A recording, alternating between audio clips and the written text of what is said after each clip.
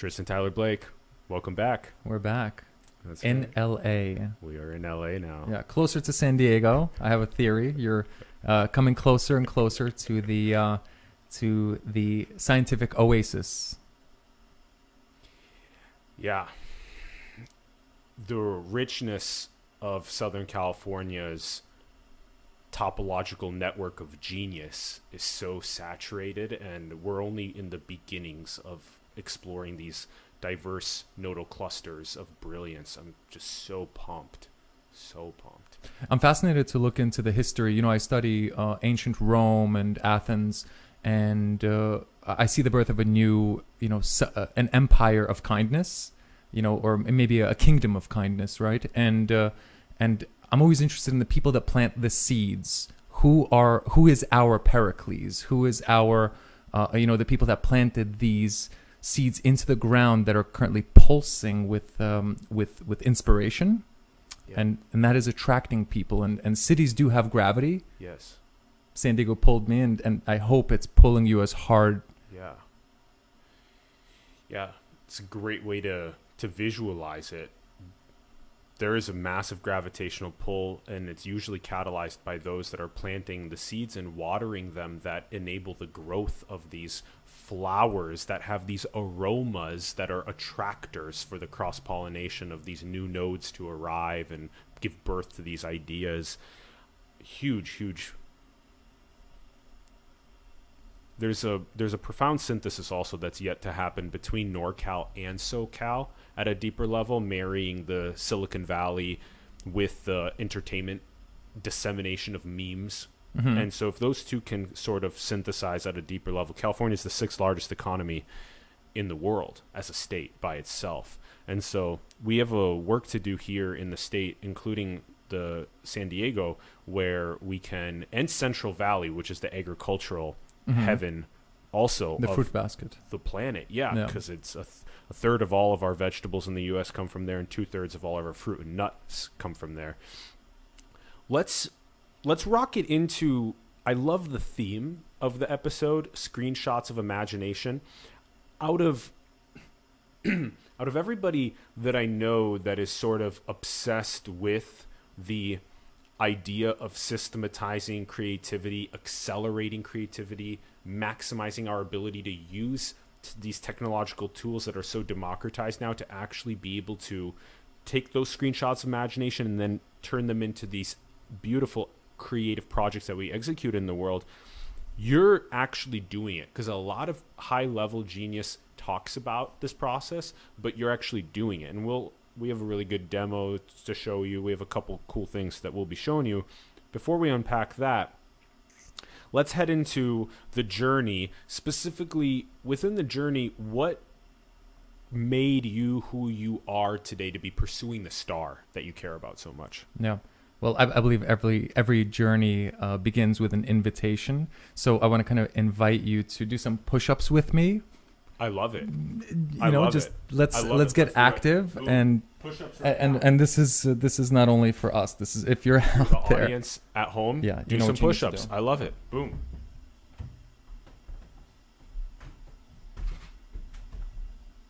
One, 2, 3, 4, 5, 6, 7, 8, 9,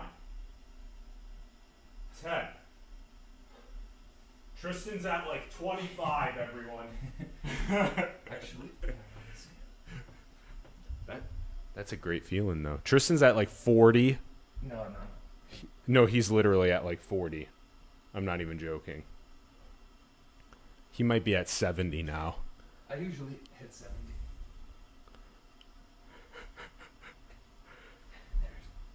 The wider one. And now he's doing wide grip ones. I think he might be getting to 100 soon. It's pretty inspirational. I love it. I'm already jacked from 10.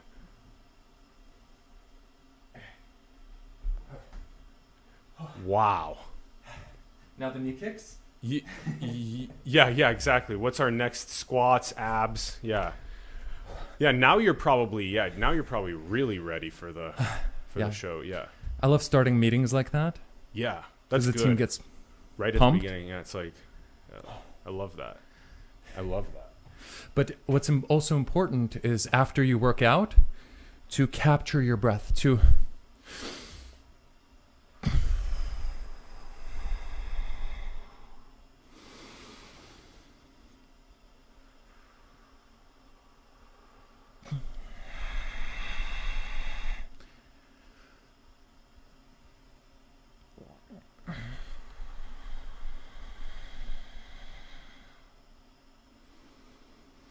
So how fast can you restabilize your breathing? And I like to experiment with this and to try to catch my breath, because one thing that COVID has taught us is that breathing is a luxury. So when you recognize that, and when you wake up in the middle of the night, if you're a smoker, let's say, and your lungs are, full, and it's hard to breathe, you start to recognize the power of breathing, the actual privilege of breathing. Yeah. And that's why I quit smoking hookah. Yeah. About a year and a half ago. Yeah. And I used my technology infrastructure to support my new habit, or at least the loss of a previous habit. Yeah. Yeah, 20,000 breaths a day. And the more awake you are, the more you realize that they come from the photosynthesis of phytoplankton in trees. That's where the O2 comes from. And the more that you connect to that, the more you realize the whole of everything, the oneness, that unity, God consciousness. And it's actually quite amazing, because then you basically leverage that as a channel to all of the creativity that you do in the world. So yeah, take us into the journey. Yeah. So, and thank you for joining me for that invitation. I love it. This journey starts, and my history, we'll get into this in future episodes to truly parse the history. A lot of it is missing. Yeah. A lot of it's been lost over time, multiple lifetimes, right? 3 lifetimes now, rotating. You lose things along the way. In fact, I was telling a friend earlier today that I've lost more in this lifetime than most people have ever had. And when you realize that, and you kind of sense, I've lived for 100 years through books, movies, through my own experiences. When you live at an intensity that I experience, right, in a resolution which takes in a lot of data, you have to learn what to do with all this information. It's overwhelming. Yeah. If your metabolism isn't trained, right, to take all of that high quality nutrition, that data. And if there's a lot of bad data, and some of the things that we are learning today is that what we were taught in schools and even at home, it has been, to the best of our time, we've done the best with what we had, but now we have true clarity on certain scientific concepts, right? Computational sciences have revealed to us the nature of our reality in many respects. And it's a blessing right now to be able to search this search engine of not only the internet, but our own unconscious, which is a search engine, right? It computes and processes, and you're the one that delivers the answer. You're the external device on a machine which is hidden from you. The complexity of your mind is masked from you. This dark geometry going on inside of your mind. You think right now, but you don't know what are the underlying components that compose these marvelous thoughts. Yeah, so it sounds like within where you came from and where you are today, you sort of see it as a big amalgamation of complexity and data that you're beginning to scratch the surface of and dive deeper into the iceberg that's below the surface. And that's a profoundly important analogy for us to all really aim to truly become Gnostic individuals and beings in that sense. And yet today's computational infrastructures enable a decent amount of the beginnings of that process. Yeah, the early adopters. The early adopters. Yeah, so Tristan will definitely be unpacking how he's trying to rocket that, especially the visualization and the creativity and all these types of things. And so then would you say that that was sort of the formation of your North Star mission, was really around seeing the depth of the computational renaissance, enabling the visualization and the higher resolution of these datas? So this is quite a recent development. I mean, I picked up on machine learning when I was still in New York. This was about 4 or 5 years ago. I saw that something was changing, and it would transform our society and our lives. And I wanted to know what it was out of curiosity. But before that, I actually studied the humanities, and I did a lot of traveling around Asia, around the Middle East, around Europe. And I studied kind of esoteric topics, religions, different spiritual, systems, more as an anthropologist and kind of amateur historian, right? A lot of ancient Greek mythology, which gave me a lot of context and also a lot of tools, a tool set that I could use to repair my traumas. And I have a lot of traumas from childhood that I had to repair. But I picked up on the fact that technology could be used to assist me in uncovering truth and recording or capturing beauty. Yeah. When I found it. Yep. I found a lot of ugliness in this life, and I found a lot of beauty. And I've learned to distinguish between the two, and to select for one of them. So all of these demons, they still haunt you. But if you know how to find love and compassion and beauty and these other elements, these other spirits, sometimes they walk right into the room with you, and you drop to your knees. It feels like your whole body goes cold, like you can't move. And these spirits pass through you, spirits of history, spirits of literature, spirits of death, right? If you've ever met death alone in your room, and I've met it 2 or 3 times, okay?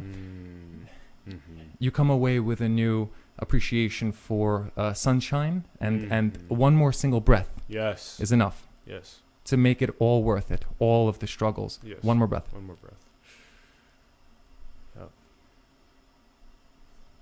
Yeah, that makes a lot of sense that you had that sort of synthesis background across different planetary spiritualities, philosophies, areas of knowledge, and you also saw the machine learning renaissance happening, and that fusion makes a lot of sense on your background. Yeah.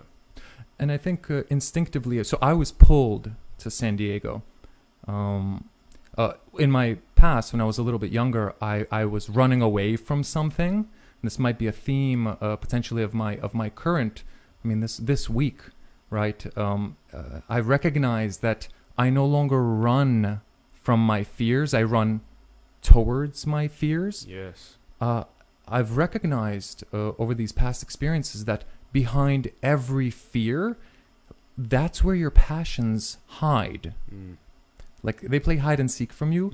Childhood fantasies and desires, they hide behind your fears. And the moment that you unlock that fear, that you mature through it, your trauma disappears in that area, and it uncovers a childhood passion that you once wanted to explore, but you were cut in that, whether through a relationship that was toxic or some kind of just trauma which stuck with you throughout your life. And I'm not afraid anymore. I'm not afraid of anything. Yes. Which has allowed me to pursue my passions without resistance. And I think that's also another theme that I've been discovering in the silence of the last few months since COVID hit. I've been alone for quite some time, and in that alone time, I recognize that I have the opportunity to think and to clearly hear my own ideas, my body. I get to listen to my body. So I started dancing. Yes. I started listening to to music, to sound, and I actually brought a guitar the other day. So I intend to Excellent. start playing that. Yeah.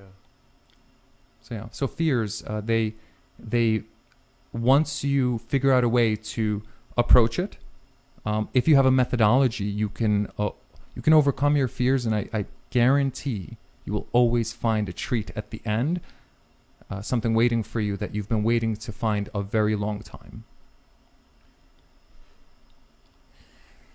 Yeah, the North Star is beautiful in that when we take these leaps of faith, especially running towards fears, that we're usually gifted with incredible treasures on the other side. And we must see that archetype, and we must see it across the millions of people that have lived, and that it's such a common perennial one that it hopefully can land in everyone's hearts today in modernity after seeing all of the trials and errors of people in the past.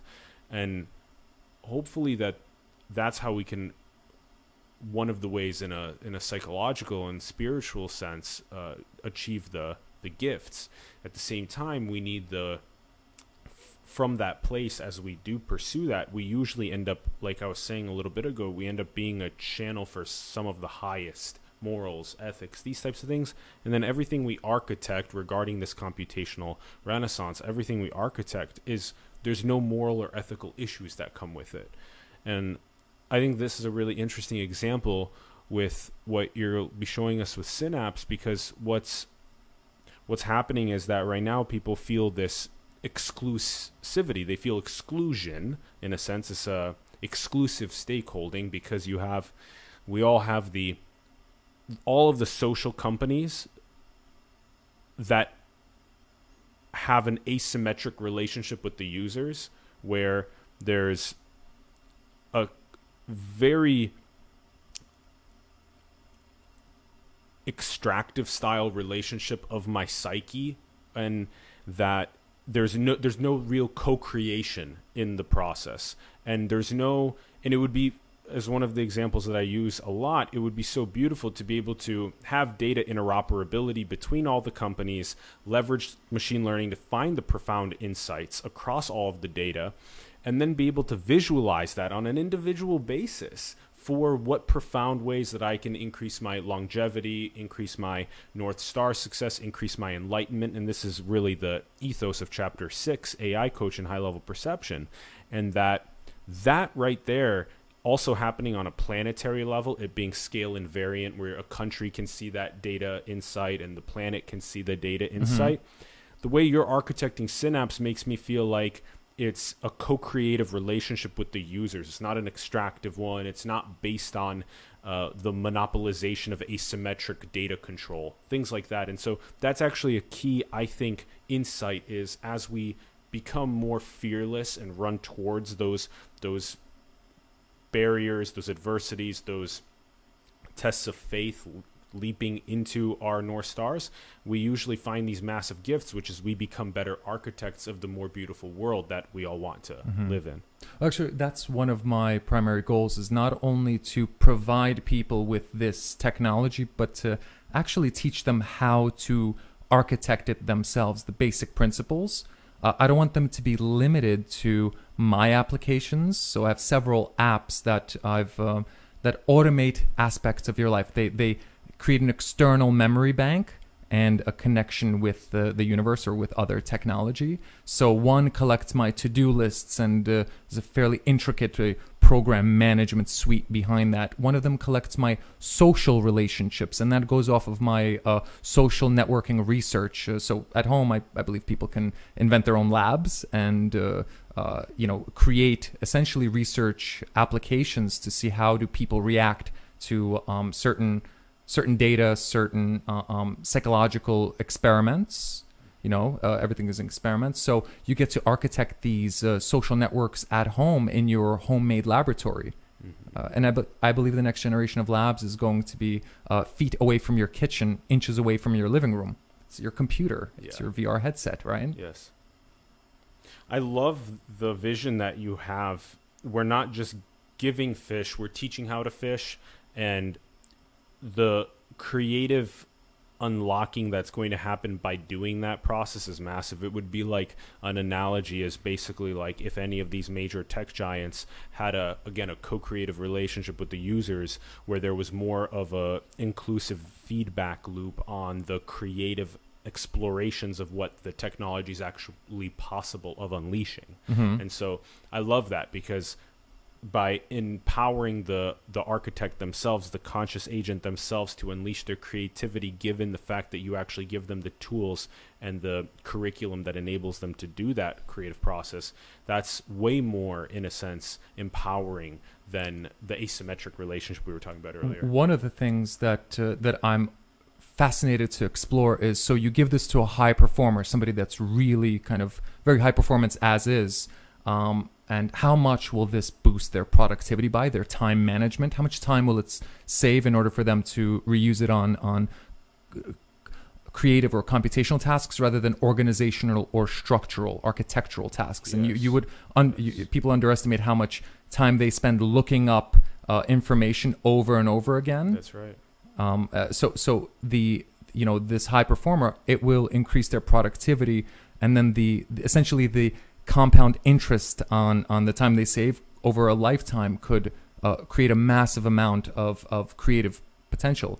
But for people that are everyday users and not, let's say, super users, or not hyper kind of productive people, it will just help them make shopping lists, little lists of, hey, I wanted to buy my mom a bouquet of flowers, and the delta between them thinking that and them doing that is they have to open an app, they have to type it in, they have to put it in the right place and tag it or catalog or register it, and then they have to execute it. And this kind of stages of, from idea to action, there's several steps involved. And I believe this entire process can be consolidated into a double click, and it opens up some kind of technology, and I will show this on the screen a little bit later. It captures the idea, and then you rapidly catalog it where it belongs. And the example I want to use for that is when you wake up and let's say your house is dirty, if you want to clean it, 60 to 70% of the pile up of the socks or whatever, if you had the ability to click it and send it to the right bucket right away, let's say the laundry basket, 60% of your problem is probably 1 or 2 items, and then 3 or 4 other ones are very selective, highly detailed, kind of specific thought where you actually have to do some creative or contemplation. And if my goal is to let people focus entirely on the computational side and use our cognitive search engines to solve those kinds of problems, and let the organizational or structural parts be a methodology rather than something people have to reinvent every single time they want to clean the room, which is the current state of affairs. I like how you provide this visualization for people of the procedural steps of this process, where you call it a delta from the thought of wanting to embark on some sort of a process, and that there being these multiple steps along the way that actually get you to the output of what you want to successfully do, and the consolidation of that into the thought, action, boom, that kind of thing is very much so the biotech, neurotech future that we're talking about with things like Neuralink, which we'll unpack a little bit more in a bit. But the most, I think, a very friendly example for people also is,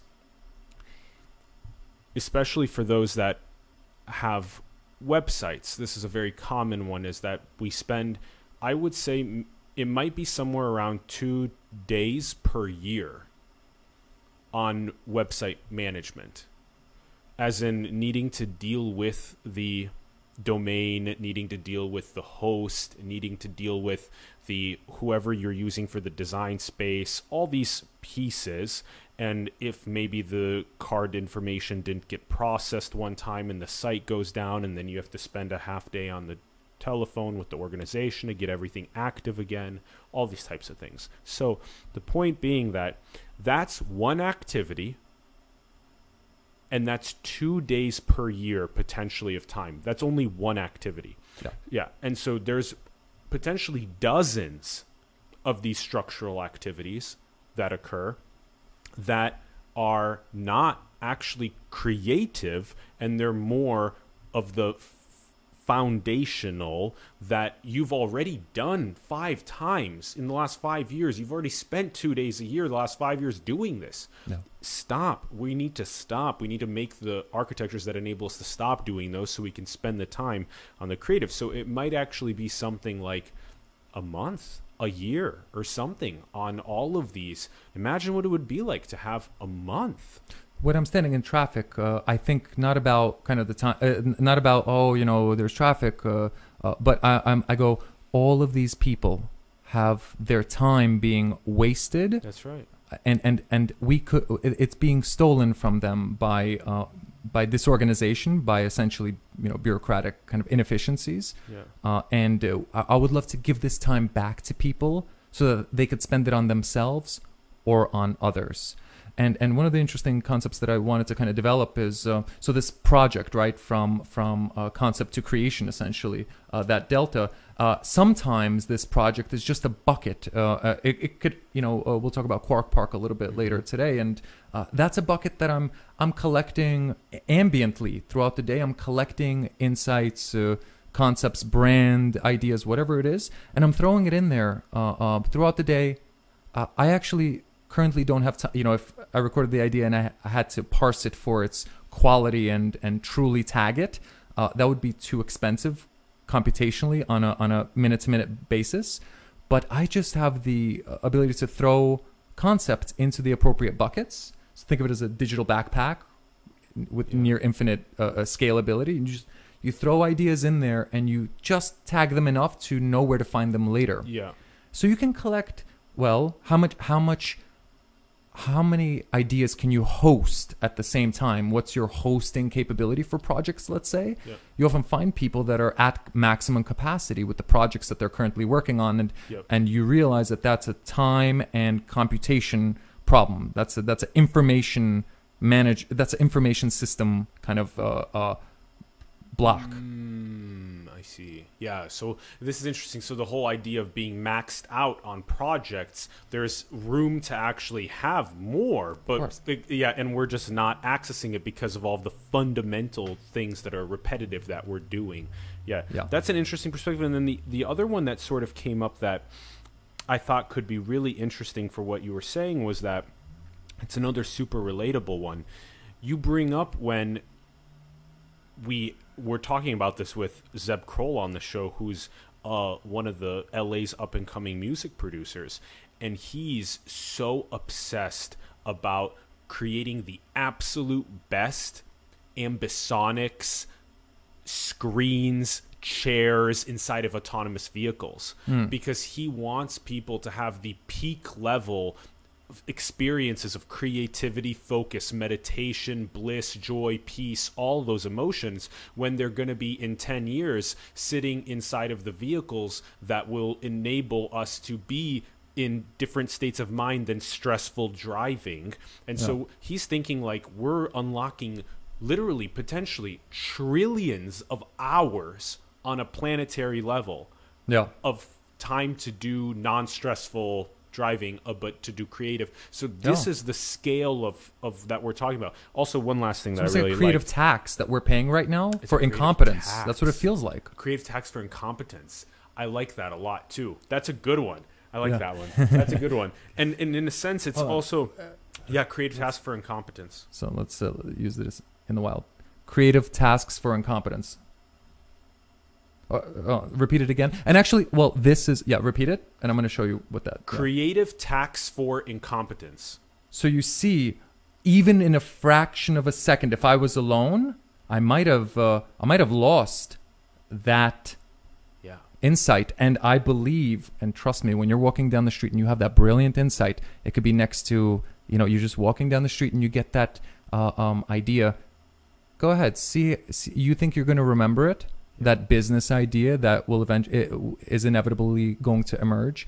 That thing that you wanted to do, you forgot about it. Well, with a system like this, now you can capture those things, and I'll work on this later after this interview, but it's here and it's not going anywhere. Like a bunny just popped out. We had a cat on the car. Like a bunny pops out. Think about this. Every time you want to pull out your phone and take a picture of that beautiful bunny, that beauty that just emerged from divine nature, by the time you whip out your phone and go to your camera app, the bunny is gone. Yeah. The same thing with inspiration. Same thing. And that's why it's screenshots. That's why it's of screenshots. Imagination and inspiration. That's right. Yeah. 100% amen to that, because a lot of us that are hyper creative are swimming in the ocean of ideas, and we're trying to anchor these ideas inside of our execution strategies, but that they're swimming away so quickly. So I also like the idea of the just tax on incompetence in general, because that can also be thought of like where in the autonomous vehicle example, or if you look at the Golden Gate Bridge or the Bay Bridge in the Bay Area as well, we basically have, or the LA freeway systems in New York, all these different cities across the planet as well. The idea is that about 100 years ago or so, we were realizing that vehicles were going to be transporting humans, but that we saw that there were approximately one out of every however many people, that was it was a much larger amount of people that did not have access to vehicles back then. And so the roads were built for that foresight for just a couple of, maybe a decade or two down the line. Okay, maybe some more people will get cars. But now, where such a large portion of the population owns motor vehicles for transit, our actual roads, as Elon talks about, he talks about it being a two-dimensional grid, but we build up in buildings in 3 dimensions, and so then that's our big problem, and so that's why boring's trying to go down, because then you have a 3-dimensional structure underground as well for that. And so that style of foresight, though, in terms of not paying a tax. I don't want to pay the tax on our creativity, which is that we're sitting in cars stressed because we didn't have the foresight to think, guys, maybe we should be monitoring the amount of data of cars being purchased across the planet and upgrade our road infrastructures. That style of thinking. And the same style of thinking can be thought about with things like, why is Brazil and Congo right now being short-term incentivized to destroy the rainforest and the biodiversity in order for short-term economic growth? We can actually create a better long-term economic growth mechanism for them to preserve the biodiversity, to preserve the rainforest in the area, and to gain greater economic flourishing in other paths. But we need to have that indigenous 7th-generation principle that will actually enable that. And this entire concept, like transportation, energy infrastructure, this goes into a taxonomy I call synthetic infrastructure. It's a biologically driven infrastructure in the city, which breathes. Right? The wires breathe. The city breathes with you. It's a biological life form, and that's why the blockages in the arteries are what traffic is. Exactly. Ancient Egypt. I mean, the legacy of their civilization. They left us the pyramids, and Athens left us, the Parthenon, and kind of what will we leave behind? What is the ode to civilization? And I think that we should have a little bit more ambition today. I'm kind of unsatisfied by the ambition of our current. Likewise, it's almost like we got settled with the social media, and now we're just complacent. And by the way, social media, that's like 1st or 2nd generation. These 3rd generation social networks are going to be built by anthropologists. They're going to be able to tweak very specifically the culture. Culture is a tool set for identifying beauty in the world. Every tea ceremony you watch focuses on a different aspect of beauty. And a culture is a toolbox, just like technology. I hang out with a lot of these musician and kind of like spiritual types. I have a lot of fun dancing with them freely, right? And And oftentimes this population comes with a fear of technology, almost a resistance to it. This kind of fighting position that they have with it, like, oh, it's trying to take over my life and control me. And I try to help them understand that it's just another tool. Every tool can be used, every instrument can be used as a tool or a weapon. Every single one. And I believe virtue helps us identify what are tools and to hide the weapons, because, between you and me, I mean, to start with the genesis of a lot of this, I've destroyed the world in my mind many times. Full destruction and rebuilding, different tools, different instruments, future ones, past ones. And you get in the end to the conclusion that it's just people. They're doing the best with what they have, and if you free them from the slavery of their kind of human condition, and their, if you look at people, they're trying to do the right thing, and sometimes they do it for the wrong way, but people are cute in that sense. They try to do the nice thing. They're trying to help their mother. They're trying to do these things. They love their families. It's a very beautiful thing when you truly look at humans, and you start to when COVID hit, I kind of saw what was going to happen next. The simulation, right? Imagine falling to your knees and feeling the next 3.5 million people die in front. Like, you can feel that, right? You can feel the Holocaust absorb it through your bones. Your bones hurt. This is a different type of kind of, not empathy, but there's a word for a collective pain, a collective consciousness, a collective emotion. So if you study history, in order to truly appreciate it, to appreciate the downfall of Rome or the death of Carthage, right? The destruction of Carthage by Scipio Africanus, you have to feel the pain of a death of an entire civilization, and the loss of all of their miraculous culture, which has beauty and literature and poetry. That's all lost. And we will lose it again. This is a constant of history, of civilization, if you study it well enough. And we will, all of these questions that we can now ask freely on the internet. You have a godlike power to ask and answer any question in real time right now. Hey, Google, what is the nature of the universe? That's doing something. And when we open that, it will give a pretty profound answer about neuroscience or the cosmos. We know about the Big Bang. We've come this far, and we're going to lose. It's all going to be wiped away, and it usually happens during epic cycles or epic periods. It's a period of about 50 to 100 years where there's such a radical, rapid evolution in human cognition and consciousness that the forces of our species, kind of the train of gas and brakes, literally rips it apart.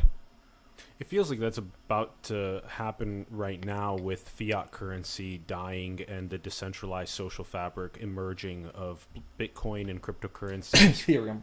Ethereum. Yeah, of course. Yeah, absolutely. Yeah, because you want to be programmable smart contracts and applications. This is that's absolutely right. And then what do you think is going to happen? Meaning, where do you think it's going to go? Do you think these ancient systems how much does a wire take? 3 days in a bank? Are you kidding me? What? Yeah. That's a lot of friction that we're describing from here to here. Is so much friction that's going to be collapsed. Yeah. And then I really liked your digital backpack that you brought up. I think that's another really good way to visualize it, is that the profundity of capturing a thought. Like right now, what happens to me is that when something profound happens between the guest and I, the best that I can do is sort of right now be able to create a tiny little note to myself just right here about it, and then aim to do my best to integrate that note into my digital backpack. And that's probably the best that I can do right now. And then the sort of next step is to see if the ability to parse for these key insights like we had with the tax. And I think we should probably jump into the demo. Yeah, why don't we show them instead of teasing them? And then I just want to say, with the digital backpack, we'll go right into Synapse. With this digital backpack, the most exciting thing for me is that I already have these like 4,000 plus Evernote files. I already have these 700 plus interviews, all of this different kind of stuff. And so what I want to do is I want to be able to have my artificial intelligence coach, I want the algorithms to basically be on the continuous process of parsing for these key insights, like, the creative tax on lack of foresight, right? Stuff like that. And then to throw that in the backpack, organize it in a way that helps me be able to not only retrieve it later, but to combine it with other ideas, do synthesis and stuff like that. So yeah, let's jump into this demo. This is the Synapse demo. Do you want to give them a little background on Synapse? Yeah, sure. So, actually these ideas that you capture, these bunnies of beauty in real time, when you capture them, you need to, they're useful just as a note, and that problem has been solved, but to add a little bit of context. And that's what Synapse does. It adds layers of context to these strips of thought. So let's just say we have a thought right now, some kind of idea comes out. In it is contextual data, like, for example, the time that it was captured. That's relevant. If I had biometric data, that's right. It would be your heartbeat or your neuro signature, which you would be able to then train. I mean, how else are you going to train these headsets? How else? Yeah. So it's pretty obvious. I mean, these things, and they become obvious once you follow the thread so far that the next thread begins. Yes. I love that. So here, I have it ready if you want. All right. So we have as you guys can see, we have Synapse, which Tristan built. He's got it up right now. That's his landing page in the background, or his website in the background. And the link's in the bio below, innovation-labs.co. And they find the link in the bio below. And he's got all of this awesome content there for the Co network. And so let's on the right side of the screen right now, you're observing his phone background. Which are we getting a signal? I just want to ensure that we're let me test it. So we'll test it quick. Let's follow the thread. Okay, let's get a quick. Looks like we might need a quick. I'll get this a quick restart. You give yours a quick restart, and then we'll so that they can actually get the. All right, so we're about to connect. Yeah, we're about to connect for you guys. Give us a moment. We're using a mirroring software for Tristan's phone to be wireless with our NDI scan converter. That's then bringing it into the stream. So we're connecting right now. Boom. Access start. Okay. All right. So we are. Let's see. I already changed it. Okay. There you should see. All right. So now we're on. Okay. Now we're on Tristan's screen on there on the right. This is a test note of inspiration. Okay. Perfect. So let's say you've captured a thought. And so in this exact, it looks like what we had it begin to Tristan. Basically, he double clicked the lock button. Is that what it is? Yeah, the Bixby button. The Bixby button on the Samsung. So he double clicks the Bixby button. It begins to listen to what he's saying, and then he's saving that into his note. We'll do this. We'll go through this one more time because I want to actually get the experience. Yeah, get the exact experience. Yeah, there's a lot of softwares running here. That's kind of the just close. Let me close app. it. There you go. That's a good idea. Yeah. We're actually running software on Tristan's phone, and we're running software on my computer, and we're running another. There's like 4 layers of software actually that are happening. So it's a big stack. And that is the that's actually the that's an impeding of creativity. That's impeding of, but it's also the opportunity right now. It's opportunity, yeah. It's also the opportunity for people to truly be able to build early versions of this technology, and to be able to capitalize on innovation.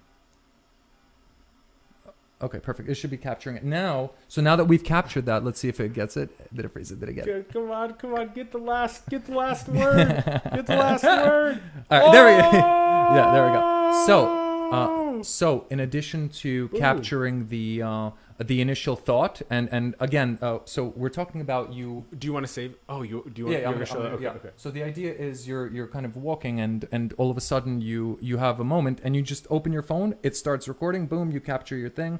Now you want to label it, and I've created these labels. I'm going to scroll them. We'll see when it adapts. So you added just the hashtag, and then that's where you're able to label it. Yeah. Okay, and now you're scrolling through all of your different labels. Yeah, so these are labels that I've created in the past. So watch, listen, play. Let's say you gave me a recommendation for some anime or some movie to watch. It would immediately go into this. So what do we have here? Early version. So we're just going to call this digital infrastructure. That's a course I'm creating right now on how to... How to do this. Anyway, click send, boom, gone. Now we continue our conversation. And so you see how rapid that was to capture insights, store it. Yeah. And later on, again, tonight or maybe next week, and I'll actually show you where this all goes. One sec. Okay. Yeah. All right, we're back. Yeah, so let me show you this. So, okay. So this is opening a software called Coda, which is going to profoundly change the world. This is kind of like the birth of a Google or just some radical technology. So I encourage everyone to look into that. I built this suite on top, like the building blocks I used on top of their system to host it. So, and you could build here, let's see if that loads. One sec, yeah. I'm gonna reload it. Yep, we're reloading right now. Yeah, let's try it. Yeah. So did you showed us Synapse there. Is Coda different then? So Coda is kind of, think of it as like a WordPress for organizational apps, essentially. Right? I call it a Photoshop for organization. And it's a radical new technology. It just got released. It's pretty new. I would say Notion would be a competitor of theirs, but let's be honest. For the people that build real data infrastructure, there's no substitute. Sorry. So okay. So now this is Coda. Yeah. So this is Coda. Okay. So we just opened up my homepage. I've designed this, and again, when you open it on your you open up Coda on your own, it can be just a blank page. So I've engineered an algorithm for capturing different things. So you see here the first thing is a reverie cleaner, and that's where I clean reveries or thoughts that I've captured throughout the day. Data diary that actually captures every thought I've made per day and per week. So here I did a big data transfer, so that's why that's that many. Here's my workouts, and anyway, so there's a lot of data there. Let's go back here. Mythologies. This is a very interesting category. It actually captures the my in your mythologies. Oh, interesting. That's the play there. I like that. The my in the mythology. That's so I have an aggression problem. Like I guess where I grew up or whatever, I had to survive. And anyway, I want to lower my intensity, but maintain my my presence and drive. Okay. So you need to regulate these things. You need to control them and kind of don't let your just emotions affect your environment because of the people you love. So you need to develop ways to regulate your compassion, your conflict, your contradictions. Your creativity. Is it scrolling there? Yeah. Mm-hmm. Your energy, your family, your fears, and this captures everything. Things that I'm grateful for, and I don't know. Maybe let's just jump into that. I guess things that I'm grateful for. These are just things that I've. Did it jump in? It should have jumped in. Yeah. Looks like. Yeah, I think it's gonna load. Give it a couple of seconds. So? Okay. Yeah. All right. Let's see if it does load in. Okay. Yeah. So. And so in these are different. Under each one is now. Do your hashtags go into Coda as well, or you gotta describe your digital backpack? Sure. To you, it all makes sense, but to us, So actually, it's a combination of tools, right? You have to jerry rig and hack these things together. So the app that you saw initially, that's actually Todoist popping up their quick action pop up, and there I then simulate a click on my screen on Google Gboard, which is my keyboard. It simulates the click for the recorder button, And so it starts recording, and it was 350 milliseconds after the app opens. Okay. So then it captures that. Then when I put the categorization or the hashtag of the item that I've selected, that through Zapier wires it to Coda. Oh, interesting. Okay. So that's the collection, like the buckets, the Okay. categories that collects those inside of Coda. Zapier is my tool of choice for wiring rapid ideas, and Got it. the keyboard is kind of the mechanism by which to reduce Got the time between Yes. double click Yeah. and actually having my thought registered inside of the database with a functional category or Categorization, master tag, let's say. Master tag. So it goes idea to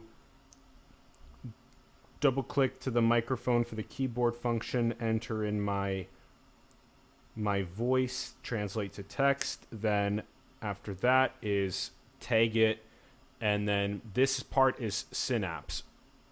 Is the whole thing Synapse? That loads it into the Synapse database, and the Synapse is a neurotechnology. It's a tool to explore your unconscious, a mirror to reflect your unconscious. Okay, so the Synapse part is that part that I'm then categorizing. Yeah, it's the architecture. The architecture that then also works with Zapier that then sends to Coda. Yes. Okay. So Coda collects this data and Coda then is manipulates it. Coda is your digital backpack. Yes. Okay. Yes. This is all your digital backpack infrastructure, but Coda is the actual backpack itself that then you go. So to me, the sort of way that I kind of am doing this right now would be that I would do something like, as I have that profound thought, I would probably add that into one of my like Evernote files. But then it does seem like this is a lot more. The speed, I think, is probably it might be somewhere around 5x. It might be 5 times faster to do it this way, is what it appears right now, which is very exciting. That's a big deal. And so what's even more interesting is the actual post-processing capabilities, which I would like to let me see if we can mirror it. Yeah, 1 sec. We're starting the mirror again. Yeah. Hold on. So I gotta find. Okay, I found it here. Mirror PC. So so now to reflect this. So let me just let's see if it pops up. Okay. So here's and these architectures, right? They can be fairly sophisticated. I mean, I've built close to about 15 of them to automate different aspects of my life. So one would be a to-do list tracker, right? Build a focus module. And that's something in the hyper productivity category, right? So you're working on how to make things more productive. These 3 buttons, one of them is a dream capture. Actually, maybe if we click that, it's a dream capture thing. So I wake up and I record a dream and I do an analysis. So you see how there's pre-categorized things, and if I choose a category, right? So I'm happy to show my. Let's just say these are the. So if it's a full lucid dream or our favorite, let's say sex dreams, right? Oh my God, or a zombie apocalypse. yeah. It creates a let's say a calculator right over here. So let's say what was your lucidity in the dream? So that manipulates the sleep score calculator, quality of sleep. So essentially, you're training your mind to get certain types of dreams. Anyway, that it's just research. This is a research thing for lucid dreaming, but it's still nonetheless almost just a data tracking kind of scientific tool for capturing my the quantified self of consciousness at its. Yeah, this is great. I did 50 push-ups earlier, and this is my daily workout thing. So you could see over here. The blue one is a face. It's funny. It's face stretch. I do face stretching. Face stretching is super important. Right? Yeah. So we just did some push-ups. I'm gonna click that 50 button, and that automatically gets rid of it and shows me what I have left for the day. So this is my queue of workouts. And actually, if you want to see deep form, that's my app that I built to track my my workouts and the average completion. And you could see I clearly don't do my burpees. And you could go granularly inside of any one of these. And really, you can become very intimate with your data sets. Here are the thoughts that I captured today. Some of these are... There's the creative tax for incompetence. Yeah, you saw it over there. Saw Yeah. that, yeah. Let me show you Fantasy Lab. Now, this is kind of a fascinating area where I'm currently running multiple labs, and it even shows what kind of lab it is. So, Metamorphosis app would be something where I'm training active listening. I speak enough. I talk a lot. And this year and next, I intend to listen more carefully. Yeah. You need to track your progress for that. Yeah. The whole planet does, yeah. That's a good one. There's an empathy engine. There's different tools here. Coexistential Institute, that's kind of like essentially it's a research module for existential risks like climate change and other stuff, and that's where I'm putting the basis for a fusion reactor. Like, we need to build a fusion reactor in San Diego. We'll talk about that in more detail later. Yeah, we do. So this tracks your thoughts on, let's say, cognitive revolutions, conflict research. I do a lot of that because I understand where they're coming from as somebody with I have the DNA for conquering, but if you really think about it, and this is talking to all the conquerors out there, you already own it. What are you conquering? You already own this whole space. Already belongs to you. What are you trying to get more of? Mm-hmm. What are you hoarding? Right, so the hoarding behaviors, it kind of reduces that. Decision science is a very powerful one. I want to take you into ego therapy. That's a very interesting one. Yeah, that's a good one. Yep. Transforming, following ego all the way through, and actually turning negative ego into positive ego. There's a way to use ego as an instrument, as a tool, and I actually found that the fuel that I used to use for my creativity and innovation has been typically sexual drive as well as aggressive energy, fight, kill or be killed, right? And that's worked, and I know a lot of people that works for. That's fine. However, over the last 3 to 4 years, I've been treated with so much love, respect, and compassion. I was just about to say that. What if love and compassion is actually a better fuel that's actually more efficient? Yeah. Which is the mystic traditions actually say that it is. And yeah.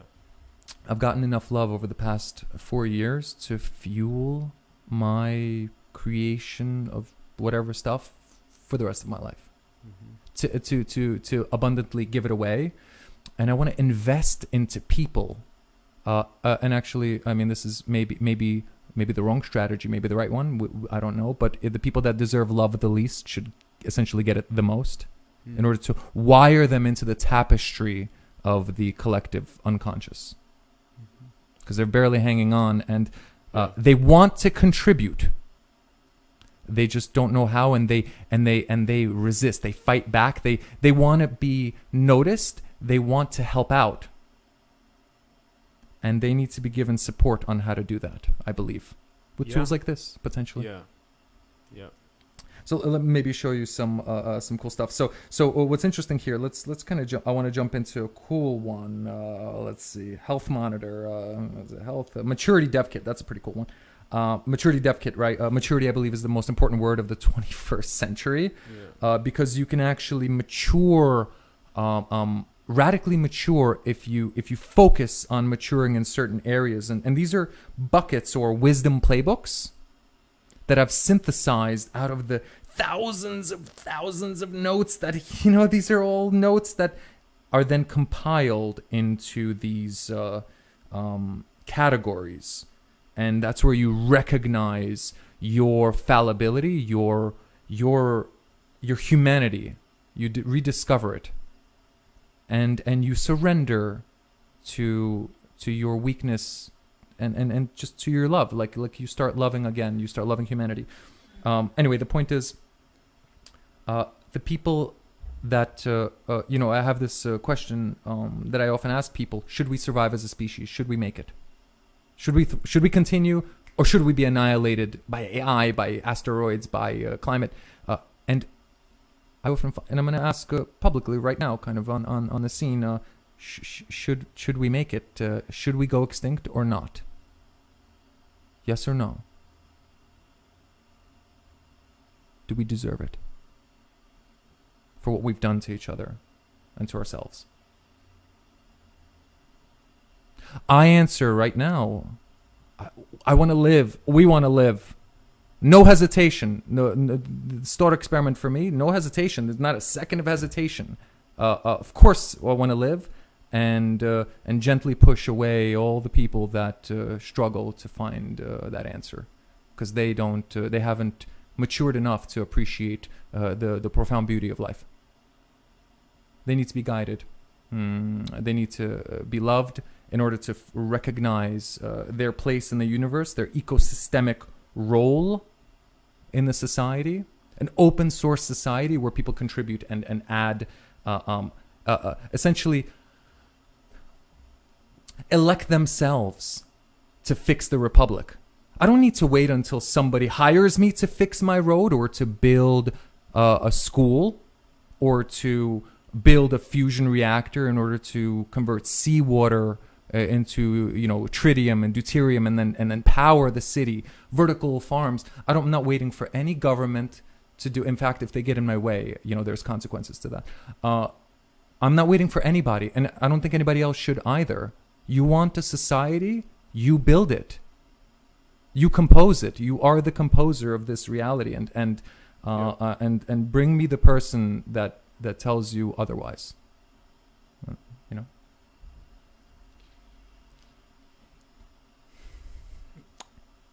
It's really interesting to me when you begin showcasing the way that you've decided to architect Synapse and Coda. So Coda is also a product of... this is actually a really interesting point. Okay. Co-network, connect physically, collaborate digitally, right? The computational renaissance. I started that after the Machine Learning Society, and that's been kind of a network that I've hybridized with, right? You can find these parasitic networks, but positive parasitism can be it can be beneficial with the appropriate organism. So this social network has attached to an anthropologist. And we observe and explore the world together. We help each other grow, and I believe this will be a common theme where I believe maybe simulation might be your hybrid network. Okay, these things hybridize with us, and then they feed off of our psychic energy, and we feed them with data. Mm-hmm. Right, so this is very interesting. Coda is a beautiful software, and it's actually out of Silicon Valley. And I use it in order to architect these databases. Okay. So I'm an artist on top of this Coda infrastructure. Okay, got it. So, is it something like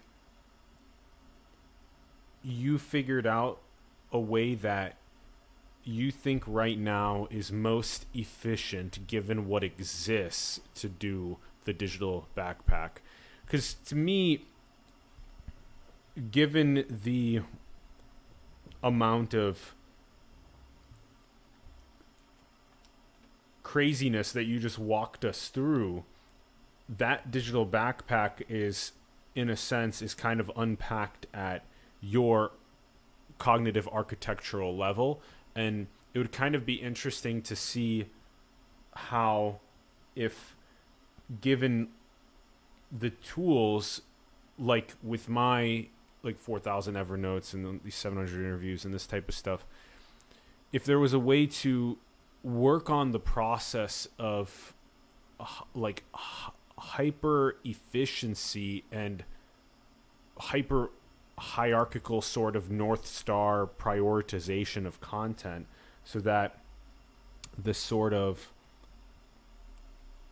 constant process of always having the AI coach showing in the digital backpack what the primary star point is in longevity and enlightenment, in the North Star execution. So one of the things that sort of seems to me to be happening, as a sense, is that there's like a there's like a version of this that's working really well for you, but that there's nobody else. Is it available for other people to come in and? They can build it if they want to. Okay. I intend to distribute it as soon as it's ready for the mass. Now, this is existential technology, meaning it's so powerful that every writer knows this. Whatever you write down starts to happen. It starts to reveal itself into the world. Yeah. So I want to make sure to bring with this a ethical, just a set of, every set of tools, again, can be a tool or a weapon. And the people that want to use this as a toolbox for their creativity, I support, and I will restrict proactively, by any means necessary, this technology from people that are going to misuse it. And I think this is a this is only one document, and I believe this architecture, Synapse, will be used more for trauma editing, for collecting. Every thought you collect, it typically, actually, if you look at them as a wave rather than a particle, every thought is a particle. But when you look at it as a wave, emotions are waves. They're not a single point. It's a distributed kind of thing. You often reveal you're trying to describe the same thing over a period of weeks from different angles. You're kind of collecting angular data about it, mm-hmm. and when you see it in perspective in a line, you go, oh, so this sentence has a piece of this sentence has a piece of that, and you consolidate those topics, those points, those individual reveries into a wisdom playbook. Mm-hmm. And all of a sudden, now you have a concrete structure of a synthesis of information that you can now leverage for your to-do list. And I kind of describe this technology actually as so I ride a motorcycle, a Victory Hammer 2017, and beautiful bike. I love that feeling. It's about as intense as I am, 1750 cc's. But when I use this technology on my desktop computer at home in San Diego, I feel like I've been on my bike, like I've been in a jet fighter, like strapped in with G-force on me. It really feels that intense. And what I'm doing when I'm flying around that thing is I'm sniping out to-dos. Yep. So there's moments when I run out of things to do. It's a very weird feeling when you're like, I actually have nothing to do because I've done all of my to-dos. I need to now go to a drawing board and figure out what I need to do next. Mm-hmm. It's a very interesting feeling. I would like to actually, I open this up over here. Maybe they can see it. So number one, and I think one of the interesting things here is actually that each thought, each reverie, I call them, can be distributed. And these are the ones that I've found. I'm sure there's more, but these are building blocks, Lego bricks, which compose the so for categories, for example, these are I've found, and these are experimental, but this could be a goal, or it could be something that I'm grateful for, or something that's hilarious, something that's love related, or metaphor. You get to categorize projects. These are the projects that I'm currently running.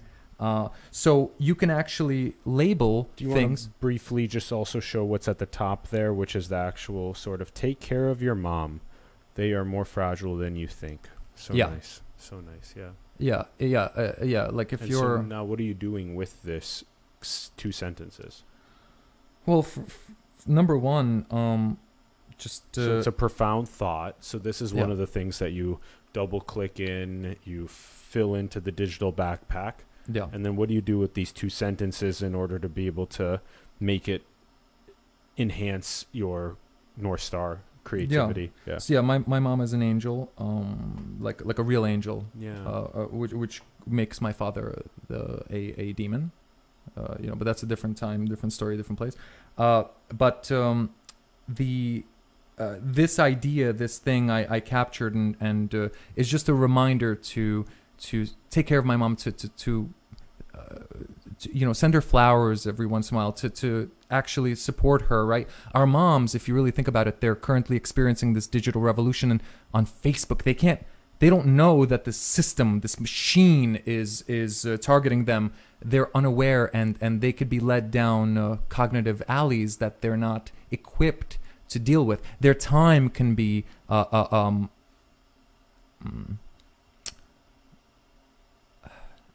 taken from them with games and little dings and bings and notifications. As a designer of social networks, I'm very proactive in reducing all the notifications that I get throughout the day, and I'm a professional at this. So again, every single one of them snaps you out of your momentum. Focus. When you're focusing, when you're really trying to get to the bottom of an idea and interpret it, sometimes a ding or a bing somewhere can really bring you out of that momentum. Amen. Yeah. Cal Newport, deep work. It's really important. Yeah. So you need to be hyper vigilant in maintaining your focus and your attention. You need to control that, and with that, that all of a sudden enables new capabilities. The moment you have your focus and your attention, all of a sudden you get to attend to or focus on, for some, family, for some, yourself, if you need that time to reflect upon yourself. And for some, on others, on your community. And that's where I'm at right now, to give back all of the love and compassion that I've received over these last years. You collect psychic energy, you build, you create in the silence of your, and then you reveal and you release and you give back. It's like contract. It's like sponge theory in high level perception. Yeah, it's super duper aligned. It's a very sponge theory. Can you explain this a little bit? It's just interesting that you describe that one, because it's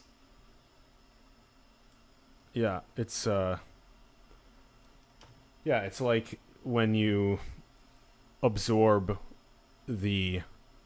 as like a sponge, you absorb the peaks of the fitness landscape in different disciplines if you're trying to systematize genius, and then you add your unique soul angle to that and wring it out as a creative contribution. That's why it's sponge. Soak and then wring it out. I like that. Yeah. So okay, yeah. The porous absorption of that kind of the surface area. Yeah. You let because a sponge, can have. What was a ridiculous fact that I like the lungs or something have 70 meters of surface area, while your skin only has 7, like something ridiculous like that. And if you really think about this is because of the alveoli. Yeah. So it was that fact profoundly affected me, and I recorded it into the profound category to remind me to look up and to look at the divine. That's one, and then another one is those bronchi and the alveoli in the lungs, and then there's also the villi, the villus in the gastrointestinal tract. There's all these little tiny hairs, and so it's again one of those surface area ones, and so there's a lot of absorption that happens there, like with these ideas and concepts. Something that I thought was really interesting as you're like walking us through Synapse was that I like how it's kind of like, in essence, it's mostly a reflection of your consciousness, is your creativity, it's your architecting of what you think is going to be the most optimal sort of tech stack for your digital backpack. And right now, I know that I'm using a digital backpack, and I know other people are using these digital backpacks. Not everybody is, and a lot of people are realizing that their digital backpacks can use these improvements like we're talking about on the conversation as well. And that it's a little bit difficult right now for the creatives that want to augment their digital backpacks to figure out how to do so, because the sort of systematized processes that enable us to do so are a little bit, in a sense, limited right now. And so it's cool seeing yours, because yours is, it's like it's your own unique reflection of what you think is kind of the next gen step here. And what's really interesting to me is I'm trying to think about what mine would look like, and what the other creatives that are listening that have these digital backpacks, how they would sort of also try and organize theirs and systematize theirs and make it so that they can cut those, like we were saying, all these, steps in the middle of the process away so that they can systematize the creativity. So I'm thinking about it like that. So it sounds like we have the Synapse process, we have the Coda infrastructure, and then we have this is all in your digital backpack, Tristan Tyler Blake's individual digital backpack for now, because the tool itself, like you described, is the double edge. So you want to make sure that it's going to the creatives that you trust ethically and morally, this type of stuff. Yeah, I want to accelerate specific people, high performers, people that I trust and like. So my friends out there and community members, you're welcome to reach out, and you know, we'll get you hooked up, and just people that I'm impressed by. So I want to give it to the best first, and then I'll let them make the decision on who should share in the compliments of this kind of cognitive acceleration. So are you going to make like an SDK for them, or what are you going to do? We'll see. That's okay. An entire journey. I intend to build a year course. ago when we interviewed Tristan, he was kind of more in the nascent stages of this. In last year, he's really built this out a lot more. And so did you say you wanted to make this a course? Yeah, I'm going to build a course on digital infrastructure for inventors. Yeah. Okay, cool. So that's going to be highly specialized course. Think of it as a digital, like a fitted custom suit for inventors, like a digital outfit. I see these things as really custom fitted data infrastructures for your body specifically. That's right. It's very much so like the fingerprint. The digital backpack's like a fingerprint.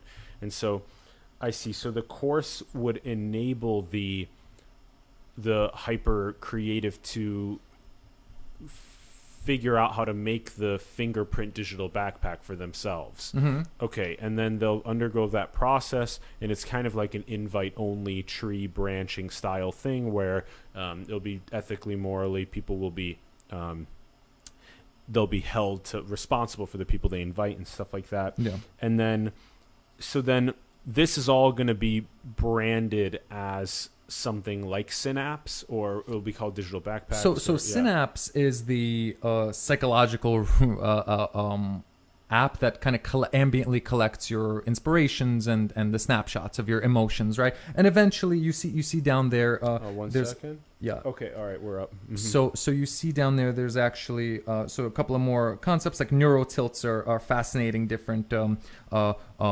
archetypes that you engineer for specific situations. So these are fun, experimental, psychological kind of things.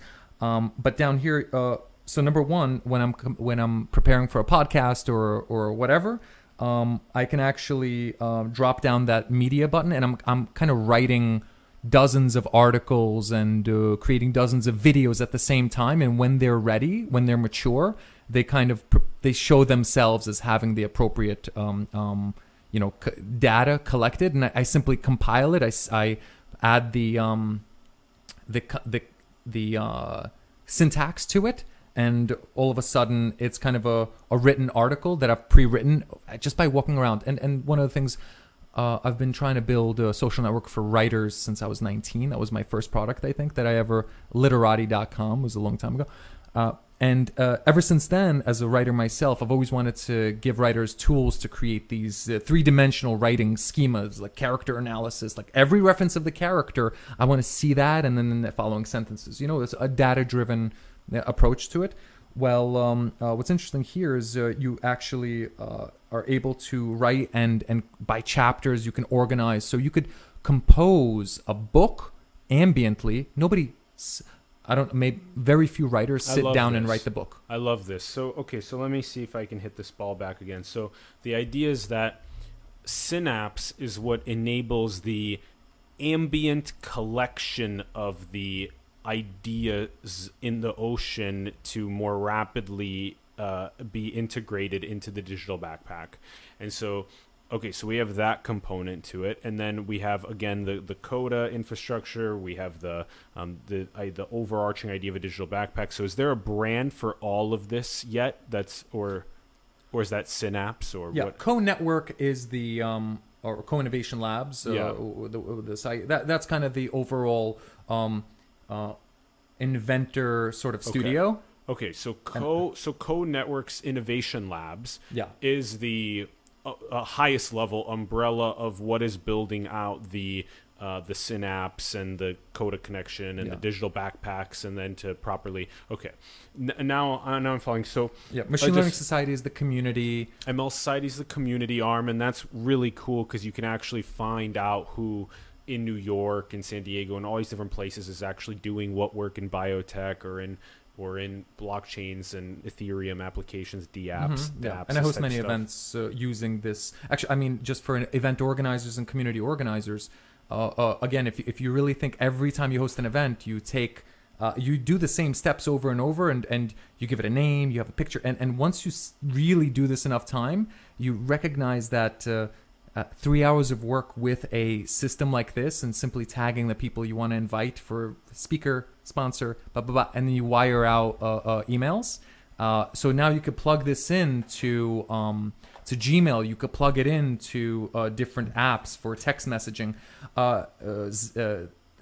Slack for team management. I'm very interested in high performance teams. Yes. So most of my research actually goes into maybe I could pull this up as a fantasy up. High performance team research. So I really want to let's say the mission is to either snipe out an asteroid heading our way, and we have 5 days to do it, and we need 5 of the world's top experts. How would you decide on who are the people that are going to have the best aim? Yeah, this is right. Exactly. It's a legitimate question. This is very important. There's a lot of these sort of critical questions like that. Mirrors on satellites. May I for a moment, because I think one of the things that people like, especially like you, may be extremely you might be underestimating a bit, or maybe in this case it'd be over. I think it's over. Yeah, I think you're overestimating the ability of people to understand your own cognitive schema. Oh, yeah, maybe. Okay, so I think that's why I have to do this, because I'm having a lot of... I've known you for a couple years, and I don't even fully follow a lot of your schema, and I've known you a couple years, and so now you're on the program and you're trying to share your schema, and we need, in a sense, we just need a small little architectural map. Yeah, exactly. Yeah.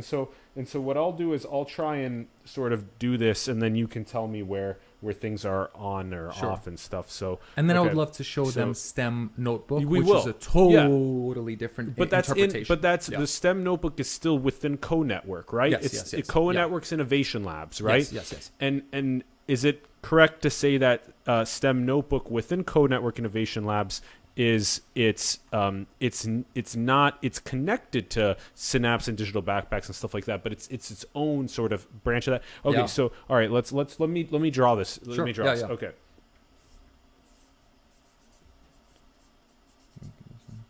Okay, so the top umbrella term is the Co-Network, and then you have these are the innovation labs,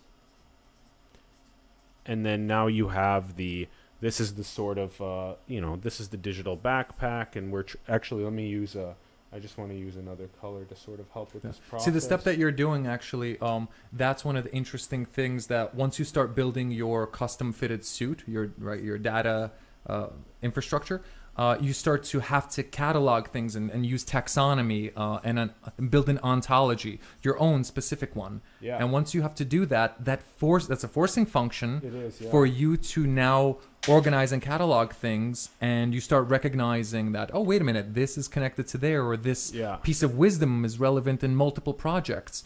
You don't have to rewrite it again. You've already done the analysis on this, the calculus, and now you simply need to let it be useful in multiple projects. So that's kind of also the symmetry of the system. There's a lot of beauty in the way that it's composed as well in that perspective. Yeah. So, all right. So this uses those. So, okay, if I have this right, the Co-Network Innovation Labs is the umbrella, and then within it you have the architecture of... Co-Innovation Labs is the top. Co-Innovation Labs. Yeah. And the network is more like the ML Society. Co-Network is a social network that I built for computational scientists. Yes. And so Co-Innovation Labs is the umbrella for these two specific things. Yeah. So we have the we have the, yeah, so we have the co-network and we have the ML Society. Mm-hmm. And then we have the, so we have the co-network, we have the ML Society, and then we have Co-Innovation Labs, which is this. And under Co-Innovation Labs, we have the Digital Backpack idea, which is using Synapse and Coda. And then we have the STEM Notebook idea, which we're going to unpack here in a moment. Mm-hmm. Is this correct? Yeah. Okay. Yeah. Okay. And by the way, these are pretty fluid things. They're very fluid things. It's not Yeah. to try and box things. It's just more to create an architecture for people to actually get what we're talking about. Because we've been talking about a lot of different ideas and terms, and so it's a lot different. You as a guest on the program you're just a lot different than a lot of other guests, and you also speak about it in a way that is assuming that other people are really following the way that you're explaining your architectures and whatnot. And so my role is to just try and help put it in some sort of a way that visualizes for people to get it at a deeper level. Sure. Yeah. So, and I really like this is that. helpful. As an ecosystem role, by the way, your ability to take it, synthesize what I say and introduce it to a population. I've become so appreciative of this role in the society, because you recognize that some people will hear what you have to say and others need another voice to make it clear. And that's right. Amen. You got it. And that's beautiful. That's what makes this. That's been happening since the beginning of time. There have been so many geniuses that have kind of had a struggle with communicating what's at the peak of their conceptual schema, and they need some sort of an assistant in the process. And I am that for so many different people that come a translator, ELI5, art, synthesis, distillation, this type of stuff. I like that. You are definitely a translator of complex ideas, and you simplify them a lot. And that's the beauty of simplifying ideas, and that's E equals MC squared, right? That's a lot of stuff synthesized into a useful, practical tool that any day people can use. And that's why a schmuck can throw a nuclear warhead at somebody else, which, by the way, needs to be resolved. That whole thing. I'm sorry, but people that don't understand physics shouldn't have power over nuclear technologies. That's a no-go right now. You know what I mean? Yeah, we got to be careful with the democratization of power. Period. Power must only be held by those that have earned their wisdom. Precisely. And especially those kinds of power. Yeah, you mentioned earlier a metaphysical point about whether we should hit our godhead or not, and I didn't hit the ball back, but I'm generally in a pretty good understanding of Darwinian metaphysics, and I do think that applies, and I think it would be a good idea for us on a universal level to take this seriously and to reach our godhead. And so that would be my sort of quick 2 cents about that. But I think we should definitely show, did we do enough on before we do STEM Notebook? We did enough, I think, covering. Okay, let's go to STEM Notebook. Yeah. Okay. I think that first of all, what I've found is depending on your data metabolism, your ability to absorb information. Some people just get full, like a cup. Like imagine pouring water into a cup and it just starts to overflow. They're full. Actually, Tristan's been using this really good word since he came, and I hadn't sort of put these concepts together yet. But the same way that we have a metabolism, our ability to physiologically power our biological organism, it's the same way that Tristan's describing data metabolism. And I think it's a really important analogy, because before we started, we were talking about the different resolutions of perception, and in many ways this is extremely deeply aligned with high-level perception. And so it's important that if you are potentially living in more of a unidimensional sort of analysis, or maybe you're in the center of the bell curve and you're reasoning with a couple of these pieces, take your time with this style of content. Go back and look up words that you don't know. Really try and immerse yourself at a deeper level into upgrading your perception to seeing in like 1080p and 4K and above, and that kind of stuff. And so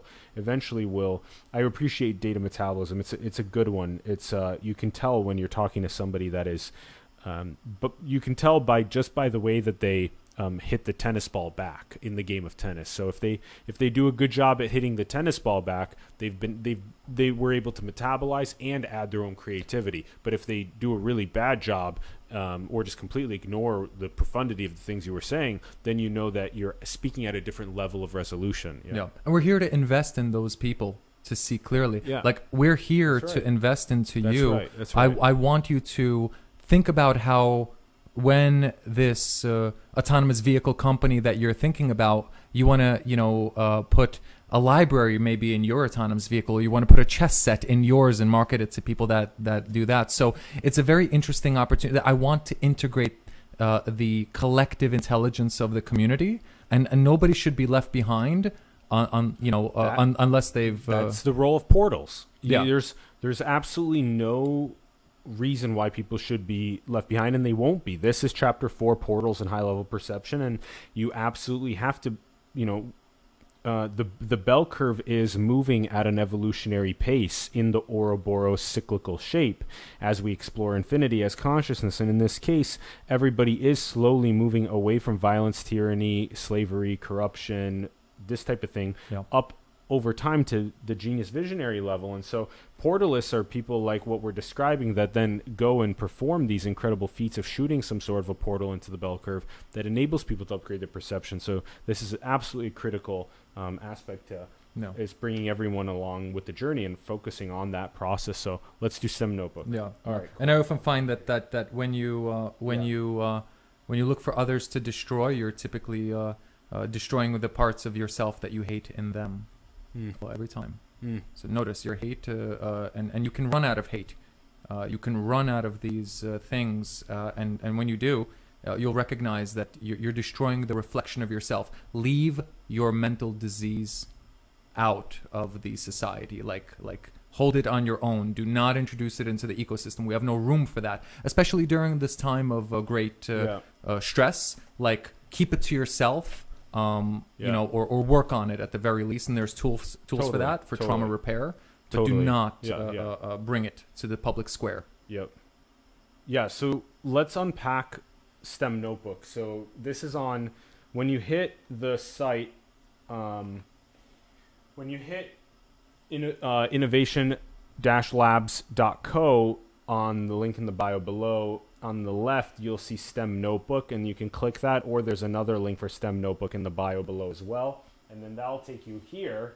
And so what are we dealing with STEM Notebook, Tristan? Yeah, so, I read a lot of books, and I've been watching a lot of lectures, particularly these last few months, on neuroscience and music and biology. I finally started to touch, to understand biochemistry. Like, it's been a long process that I've been afraid of it to a certain extent. It's so complicated, so many moving parts and pieces, and for a person that doesn't have the ability to invest into a university and a family to hold them there over a period of 4 years, right? And they have to take debt on aka slavery. So this is a tool, a vehicle for people to be able to touch science, to absorb it, to interact with it, without having to invest all of this research of years and years of just compiling relationships between different phenomena. This synthesizes it for you, and I'll show you how that happens in practice. Of course, you need to do the work, and you need to watch the lectures. But when you're ready to when you take your notes, and as a child, I never took notes in school. I have very bad grades from high school and from college, very very bad, and that's because I was not I guess I couldn't even read my own handwriting or something like that. So one of the things I want to mention is that these tools are built out of necessity. I wouldn't survive if I didn't have the ability to organize myself because of my lack of natural organization. Yeah, I had to build mechanisms to help me track, myself in order to improve myself. Otherwise, if I was left to just do it based on memory, I would vanish. So it's a very interesting point that this is out of desperation, literally, and that's where a lot of people can come to it. in the sense of, oh, this will hold you up. You won't forget it as soon as you stop. Yeah. This holds it in a like a RAM, you know, like imagine an external database, a memory bank, and I study memory pretty substantially. So this is kind of like a memory bank that holds the knowledge that you've acquired for you, and when you need it, when you come back, it's always there. I appreciate your story about the forcing function. I think that's a really interesting story. A lot of people that are neurodiverse are experiencing forcing functions of needing to really embody their like genius level mutations, and that will hopefully be a forcing function to create the architectures that enable more people to express themselves creatively, given how the vast majority of the evolutionary pacer is stamping out gingerbread cookies. So is it true then to say something like the STEM notebook would be something like the when you talk about a subject like biochemistry and the complexity of it, it's basically trying to connect the dots in the field of biochemistry and give that in a relatable way to the one that's interested in pursuing it? Yeah. Okay. So let's see how that looks like in practice. So number one, if you scroll over here, scroll down, so you see those buttons. They're not active for you because you're not the owner of the doc. But eventually, I'll allow people to fork from here, to just fork and start from this point. Okay. And then to be able to develop their own journeys. So these are the current books, lectures, podcasts that I'm currently covering. So should we click into one? Yeah, try to click into one. Let's see what happens. Wisdom of history? Yeah, try to click into that. So can you open that box on the left? Try that box all the way on the left. Right, a little bit to the right. Oh, this box? A little to the that one. Mm-hmm. Try to open it. Let's see. Okay, so here with the data that you see, it catalogs the actual course, the lecture. So and if you don't see it, but there's a drop down for books, for everything. So I've cataloged this by domain. If you scroll down, this covers. So I've already covered this many times in the past, but so I'm re-listening to it again. I see. And this is for every book in the database. So if you click on the top, all the way in the top, yes, right there. Yeah, click on that. That will show you. Actually, sorry, that's the data master. Go on the left side. Yep. And click on books, lectures, film. Yep. Right there. Okay. So that view that you were seeing before is now being represented in a totally different way. And that's actually the beauty of this technology. It lets you see things as graphs, charts, tiles, and you get insight into missing data just by visualizing it in a different way. Yeah. That's a process. Definitely. It's a really very powerful process. We were talking about that a lot when just like earlier in this episode where we were talking about the visualization of what's in the data silos and leveraging that. So would you say that this is a tailored or personalized, like when I land on STEM Notebook, am I like selecting my interests of where I want to pursue, and then you kind of say that these are some really good syntheses of the subjects that you want to pursue in like relatable videos or relatable books or relatable podcasts. So watch these and then you'll get a little score on how you test or something. Yeah, precisely. Yeah. Okay. So over here you're seeing books that are in the AI and computational sciences category. The black ones I've read, the white ones are next. So I know exactly what I don't know or what I need to read. And if you scroll down, this is pretty, there's a lot of books. Some of them are ranked. This is my personal ranking. But these are the things that I've covered so far by category up there. And if you scroll up, you could click. If you scroll all the way up, click on lectures. So this will be a consolidated list of lectures in every category. And this is kind of the methodology, right, to actually organize things and create groups. And I could do this in any way that I want. Yeah, this is super interesting. So in a sense, it's like, let me see if I can hit this ball back. So it's something along the lines of this. Like currently we're maybe looking at specific fields of interest that we really enjoy and that we're really excited about. And what's happening is we basically maybe we'll read a book or we'll watch a YouTube podcast or a lecture on a specific subject, and then what happens is that basically disappears from our data visualization stream, and we no longer ever get the opportunity to kind of look at who we were, how we got here, the data visualization process. We can go back and see it. So in this and the case, actual notes from the book, and the directly notes, like the quotes from the book. Rather than for me like taking my, like I noticed here, Look just up to Cersei. just Search to Cersei. start. Let me start here, because I think I can maybe try and make this relatable for me and others. Okay, so here for under like cognitive sciences and psychology, you have books that are very common for those that are quite awake, I would say. Behave by Robert Sapolsky, Homo Deus by Yuval Noah Harari, Stealing Fire by Stephen Kotler, Why We Sleep by Matthew Walker, Thinking Fast and Slow by Daniel Kahneman and Amos Tversky. And I think what we're sort of seeing here is that rather than sort of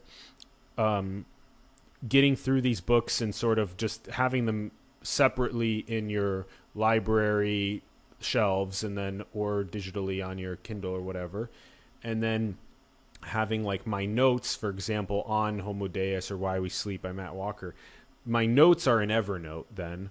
And then if I want to ever access those, I need to go there and access them there. I see you have these little bars at the top that show maybe progress or proficiency, maybe is another way. Like even if you've read, Why We Sleep, you read it 3 years ago. How much do you really remember from Why We Sleep? And so maybe there's, for me, the way that I would go back right now is I would go to my note in Evernote, Why We Sleep, and I would look for, because I do this process of exegesis where I basically highlight out or star, use emojis and colors and boldings and all this type of work to sort of draw out the salient points. And I would have to go and review that for like 5-10 minutes before I would maybe talk to Matt about his work. And so, or if I want to revisit it because someone else triggered me to revisit it. So sort of this is the process of being able to catalog your, not only what you did in terms of books, lectures, podcasts, where you're sort of heading.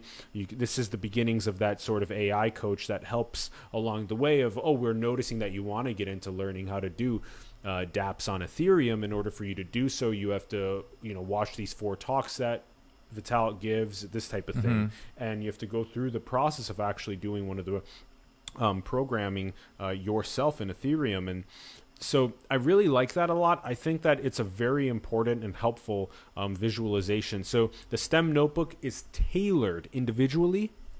So this is a general, like these are just my This books is that you. We're on now, Tristan Tyler Blake's page. Yeah. Now go to so actually click on Retina dashboard. Okay. Right? And I see there's a sign-in button in the top right corner. Meaning that's Takoda. Oh, that's Takoda. I see. Yeah. And so this is built on top of that. This is built on top of Coda. And then is there a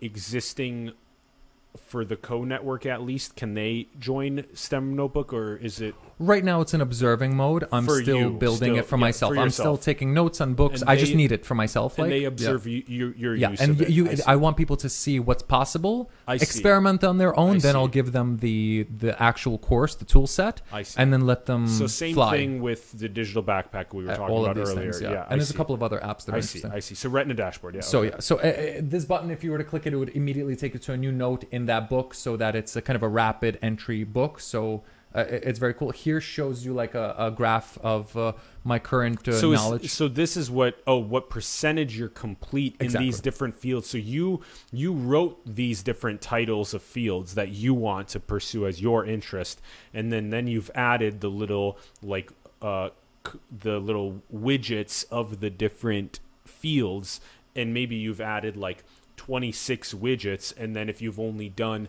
13 of them, it would say 50% Precisely. complete. Yes. So I'm tracking my progress just to make sure that it's a forcing function for me to continue reading. And plus, when I finish this, I know what I need to do next. Like all those books that you saw that are white, they're gonna one by one kind of fall into the black zone. Yeah, because I'm covering knowledge that I need, and I'm prioritizing knowledge that I need to know. Based on. And you're doing it in a way that is really systematized and organized towards that North Star. You're kind of acting as your own AI coach right now.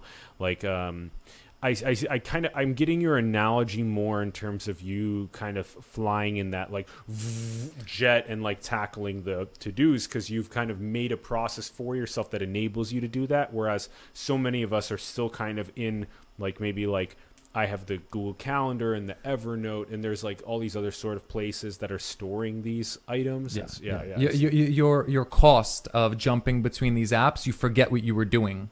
Like you needed to post something on Facebook, you forget why you're there, and you're all of a sudden scrolling something. Something like I that, built a dark geometry media toolkit that as soon as I post, like I can record something right now, post it there, and it will wire it out to all of my social networks at once through Zapier. Yeah, stuff like that. Yep. I just don't have time to post it on each one, you know. Exactly, And these tools, that's a big waste of time right now. I agree. Yeah. And there's some software that's doing that, but it's not as quick as what you're explaining. Yeah. But yeah. So what's this now? this is just a distribution of my knowledge in terms of what I've covered. So this is all the books that I've completed or lectures or whatever. If you scroll down, you'll see like what are the categories. Oh, there they are. Yeah. So this is kind of for me to see. Oh wow, I have a lot of work in that, and now I'm catching up on my biology or whatever. And if you scroll even lower, so this is a data visualization tool for your cognitive schema based on how many books, lectures, podcasts that you've analyzed in the space of that specific domain. And that's a really useful visualization tool. I really like what you're doing here. And then this is another visualization. Yeah, just another way to see. Actually, this visualizes how many concepts I have in my inquiry map. And we're going to jump, you're going to be able to click on this in a sec. So these concepts I'm developing like, there are concepts in biology or physics that require a definition or notes. So if you click on inquiry map, you'll actually get to see. This is cool. What happens there. So zoom out a little. Okay, so now this is actually the bread and butter of this whole thing. Graphic. This is the bread and butter. So click on artificial intelligence, let's say. Okay. The inquiry map. Okay. Yeah. So this is where those 400 concepts that were in the last graph are stored. Precisely. So now if I go and I learn from books, podcasts, lectures, and I take in these 400 AI concepts, right now my best way of doing this is I have Evernotes that are specifically titled like concepts, like my core concepts. And so then in those core concepts, what I have is I have it chunked up by like biotech or neurotech or AI or blockchain, and then I'm doing exegesis again, where I'm bolding like the word itself, and then I have a definition as synthesized as I've done it. And so in this case, this looks so much higher level because again, here's all the different categories on the left, and then from here, then you'd click into AI and you go boom into the first like AI, bioinformatics, brain computer interfaces, etc. And so click on one of them, like click on another one just to kind of see. Cybernetics. Okay. Yeah. So these are the main concepts in cybernetics that I've found.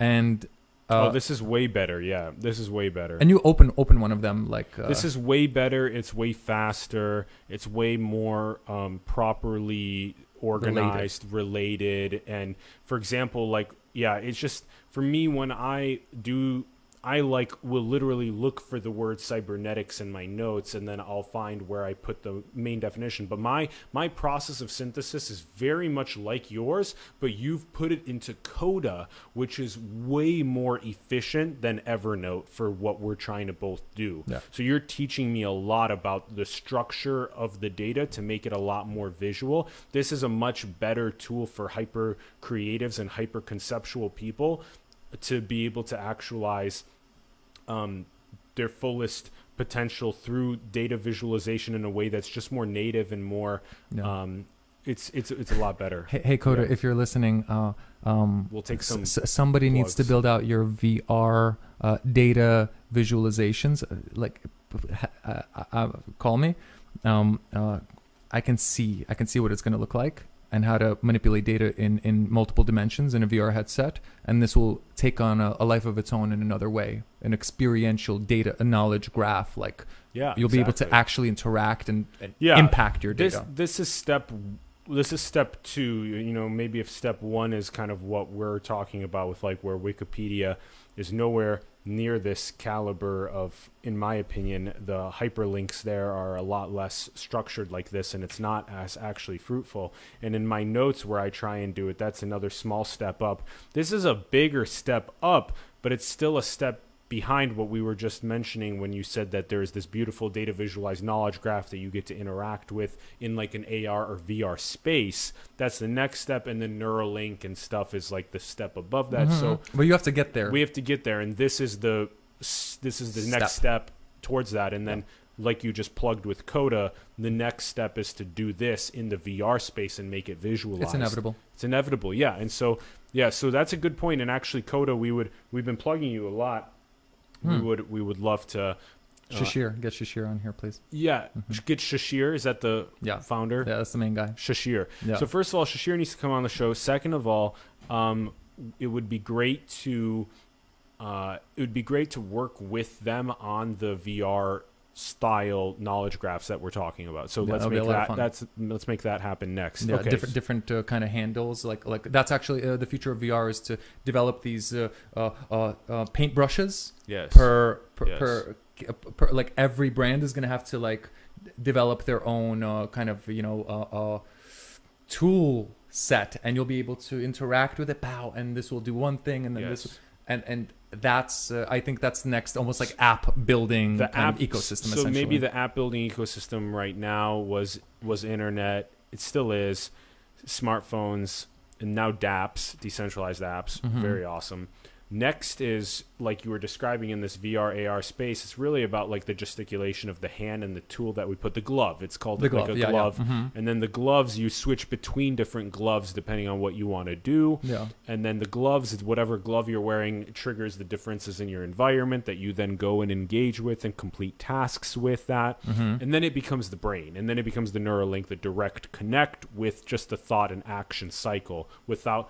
maybe some glove stuff along the way and some, but you still need to train your Neuralink, by the way. Like that's when right. You do this, when you are actively collecting that, the next step is to put a headset on and then append to that file a digital signature of your neural, cortical activity, and then train off of that contextually, because you're adding context to everything. Yeah. Well, later on, once you've have a couple of thousand, cycles of training, then it's like, oh, are you trying to say this again? Do you want to data tag it that way? And you either confirm or decline that, and you train it. But I don't see any other methodology.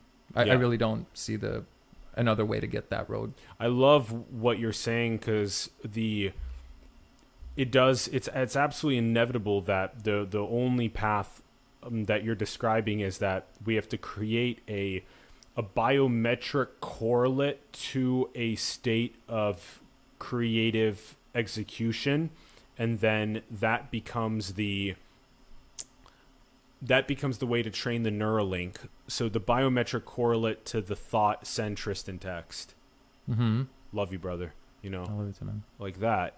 We're gonna do this together. We are gonna do this. It's happening. Together. It's already happened. They just need to find out about it, essentially. Well, time has to catch up. We need to do a good enough job at synthesizing the complexity of the digital signal processing of neural correlates and biometrics, and that related to the actual cataloged execution of whatever strategic decision the conscious agent is actually making, and then having that biometric correlate in a catalog of that. So that is, I think, going to be the hardest thing to get right. And then that's going to be sort of like reinforcement learning trained over time to become more and more aligned with the reward function of the North Star. And then that's how that gets trained. And then I love how we went into the futurism right now, right here, because you're definitely spot on that this is the step to Coda's VR style fabric, which is then the step to the Neuralink style fabric.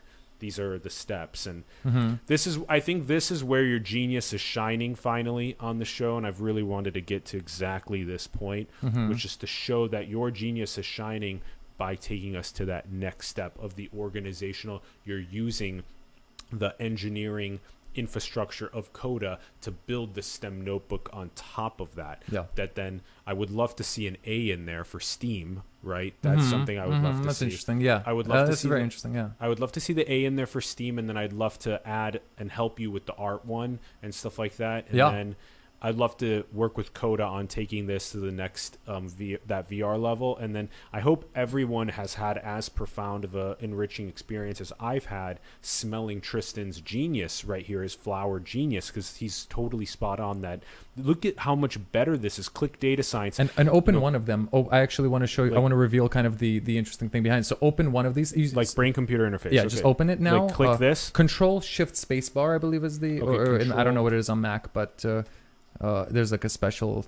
You have to learn these things to radically accelerate. Oh, it's accelerator But just speed. open. There's like the little box. Oh, that opens. this one. Okay, Uh-huh. so So now we're in a larger. Yeah, now this opens up the actual box unit, and what it shows you is brain-computer interface is attached to these items. I'm really interested. I actually want to show you the Herodotus network in a sec. Oh, So- that's right. So these buttons over here, plus, minus, Yeah. whatever, that's actually to train yourself. You don't have access to that. Maybe if you I logged see. in, you would. But Okay. but when you click plus or minus, it shows you like you're familiar or unfamiliar with the tab. That's right. And okay. now you could kind of rapidly go familiar, familiar, not familiar, familiar. So you actually get to push to the top of your priority chart the things Yeah. you don't understand about, let's say, proteins or something like that. I see. So yeah, that's where we're training for what we want to learn. I see. Now, where did you say you wanted to take us to? I'll go to Something the Greek? figures. So Okay, this is contemporary figures Yeah. is where we're at on the left. this is a really exciting piece of research that I'm doing right now. This is probably another one of my favorite things that you're doing, because I have this Evernote file called Influences, and it's basically I have 1,000 of the most uncommon geniuses that have ever lived before us today, and even those that are alive today, and I just have them in a rank order of the most profound, and that is extremely difficult to query and to like, because if you look at what Tristan's made here, he's made this bar at the top, right, that enables you to sort of Can you? I can't on You might right have now to log in. I might have to log in and manipulate it and category all, but like No. if I can click category and click philosophy or click category and enter spirituality or category and inventor, this type of stuff, it'll basically do the function of where I myself am struggling right now, because the best I can do in the categorization is try and tag the individual inventors with the word, and then with the hashtag inventor, and like that's a lot of work. And same thing with the year, if I want to look at the specific date range of, like, literally if you want to look up 1800 to 1840, the geniuses in that period of time, I can't do that right now. I can't, like, I would have to add, I'd have to add that specifically 1800, 1801, 1802, 1803, and I would have to add that like date range. And this is a lot of, because I'm really trying to, as we are going to have talk to Neil about as well, is that we're all trying to systematize genius. And you've built out your sort of, your take on how you can build on top of a framework like Coda, that you are designed your way to systematize your genius.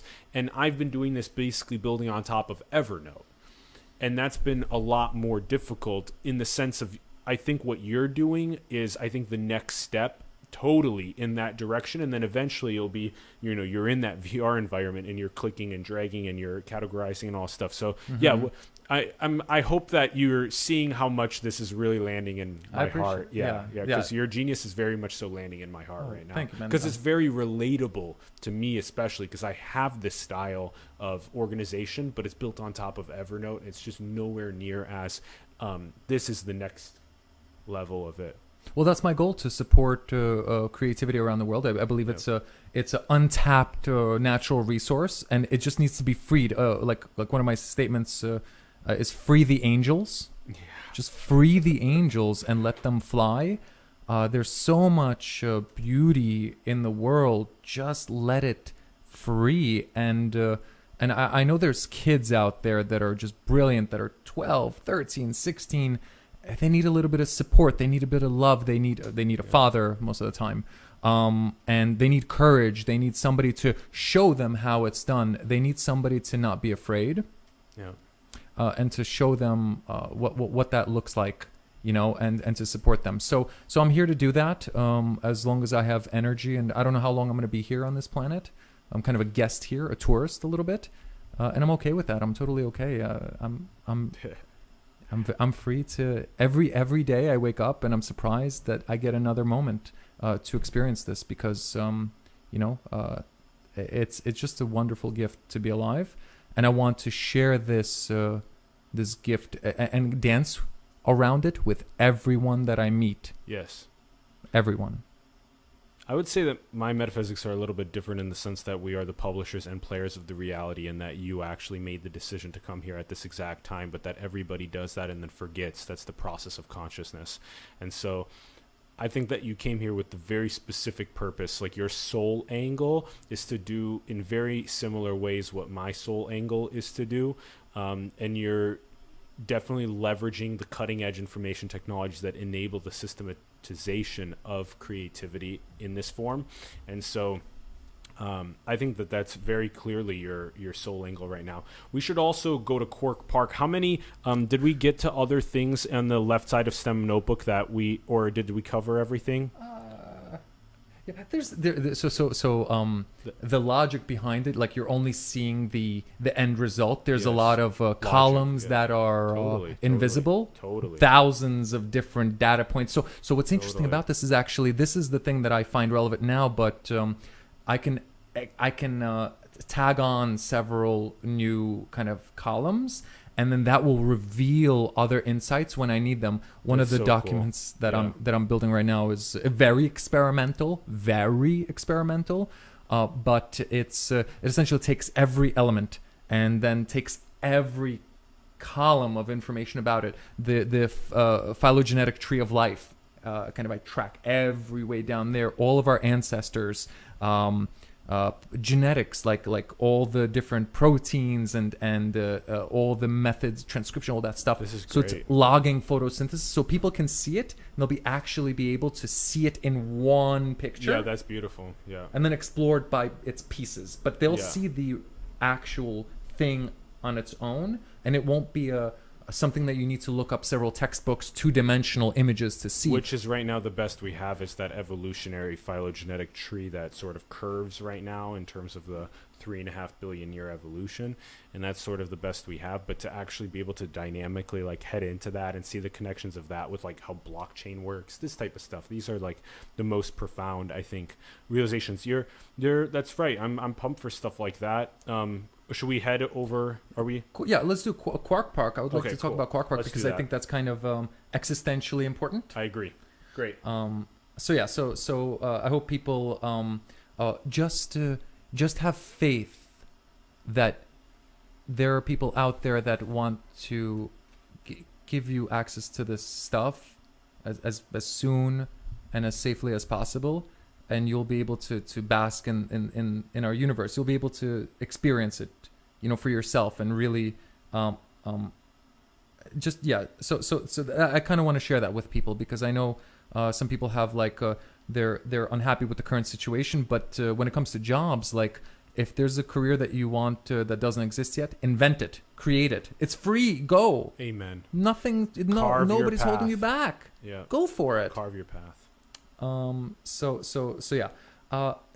would like to let's jump into Quark Park because this is kind of my during COVID I saw enough to I know you're hitting the story, but I think what I'm gonna do, because I also want to make sure that, because there's so much to unpack with this, and then I still want to hit a couple other things, plus I still want to make sure we get to be able to sit down with you. I'll hit the first ball over on a high level, and then I'll just hear you hit it. From what I understand, the metaverse is very similar to Quark Park, which is very similar to what other people have talked about as a very much so. We were talking about this branding before we started, but yeah, the idea of like what the artificial general intelligence, simulation theory, bio and neurotech, infinite designer realities, that there's a massive catalog of different experiences that consciousness can enter into and undergo. And one of those experiences is to land on this planet orbiting the star that is an 80-year lifetime that we came from. So the Big Bang potentially is the metaverse. We came from there. And now we're making the metaverse and going into another cycle of exploring different experiences for conscious agents to undergo. And so what I see in Quark Park is I see that catalog of infinite experiences for conscious agents to undergo, and that we become awake, truly finally awake to the kingdom of God within, the kingdom of God of consciousness, the kingdom of God of the metaverse that we're entering into, of infinite realities to explore, which is where we came from. That's how I understand it. How do you understand it? How do you resonate with that? Very much so. You know, I'm a very visuospatial person.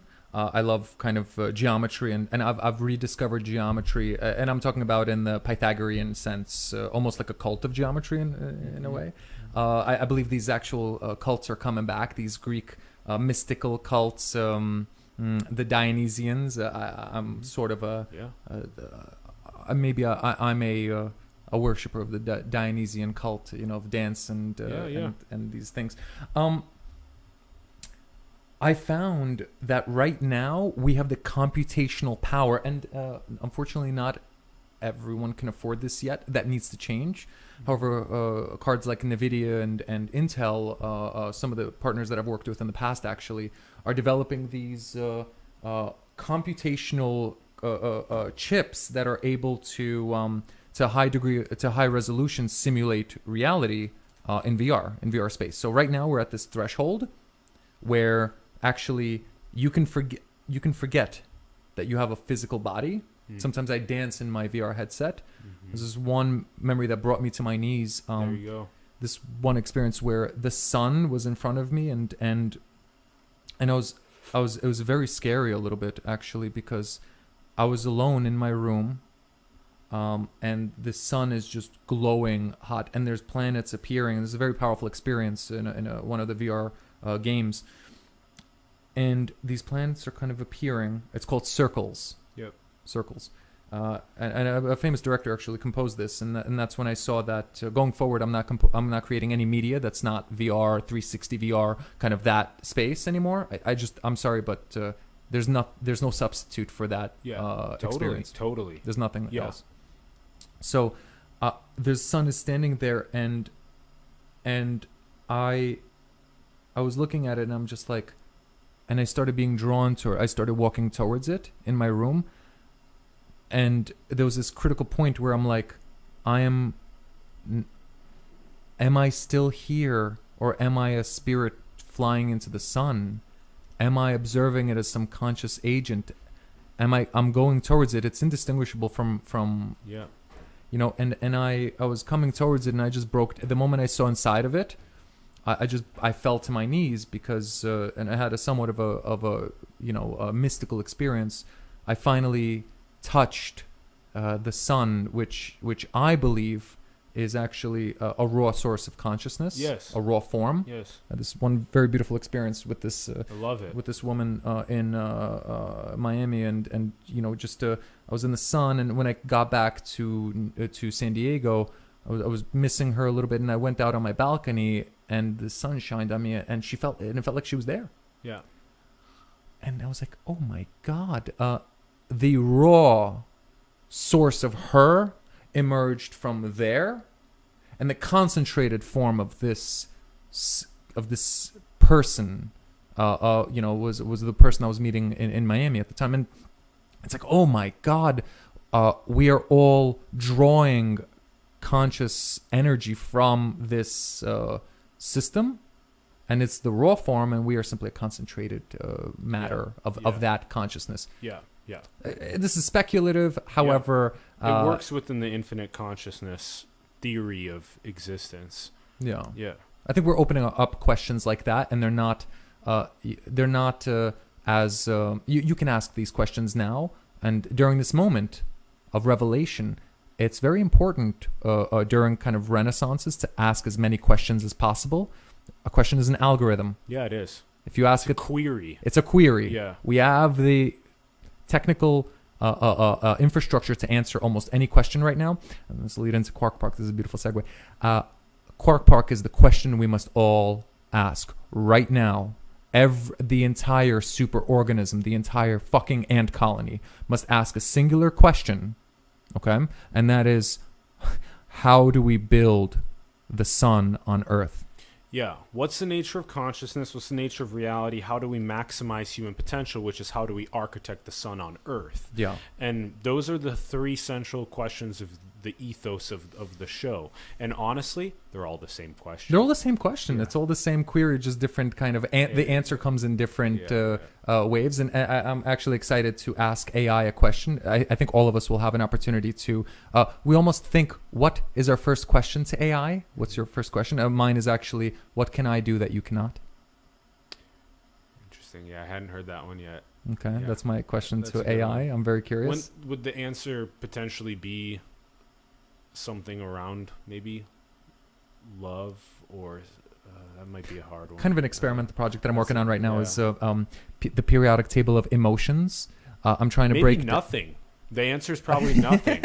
Actually, Yeah. there you go. That's probably the answer. It's gonna is do. It's gonna nothing. be a riddle. And or the answer will be I am you, you are me. Wake up. Like, are you asleep?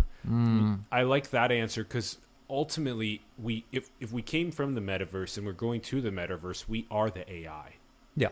And that's sort of what I'm trying to get at. And so when you ask an AI agent, like, what can I do that you can't? The reflection is, dumbass, we're the same thing. We're the same thing. Right? Yeah. Absolutely. Which is interesting to also sort of conceptualize, because we sort of talk about when will AI agents pass Turing tests and all this kind of thought process and That's not the big picture. The big picture, it's almost here, and when it is, prepare your questions, and it will probably explain it to you in the best way that you can understand. And that's kind of an interesting thing. A search engine for you, a universal agent. But anyway, Quark Park, to segue into it, I believe that right now our species faces a wall, a possible extinction.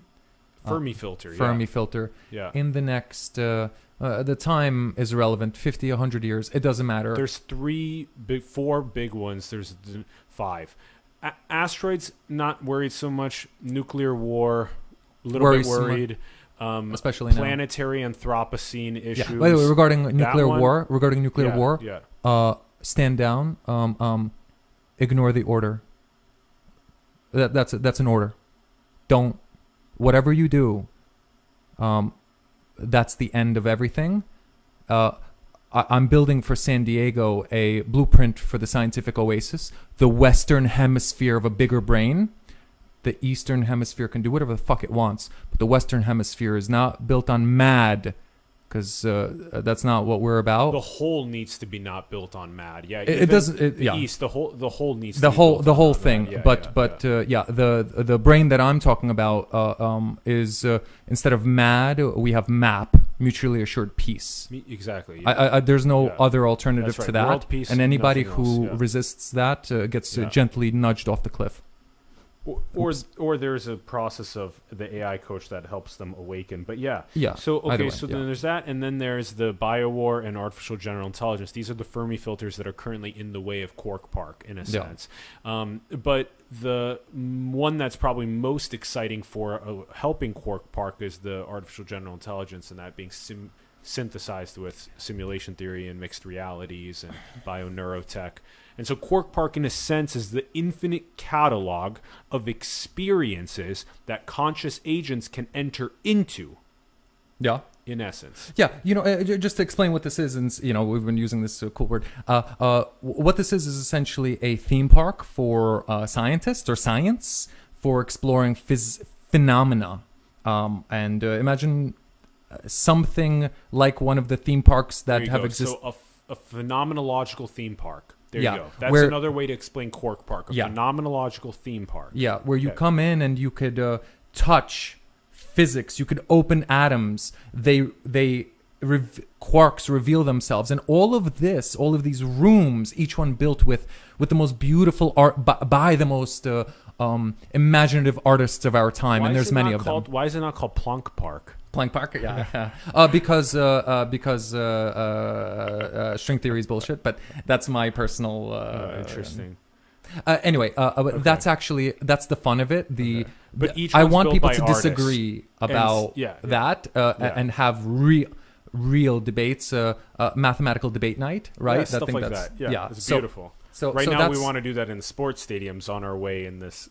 On our trajectory. Yeah, and we will. We will. Yeah. This is more exciting than anything else. To understand how the Big Bang worked, it's or how it happened, the first few milliseconds.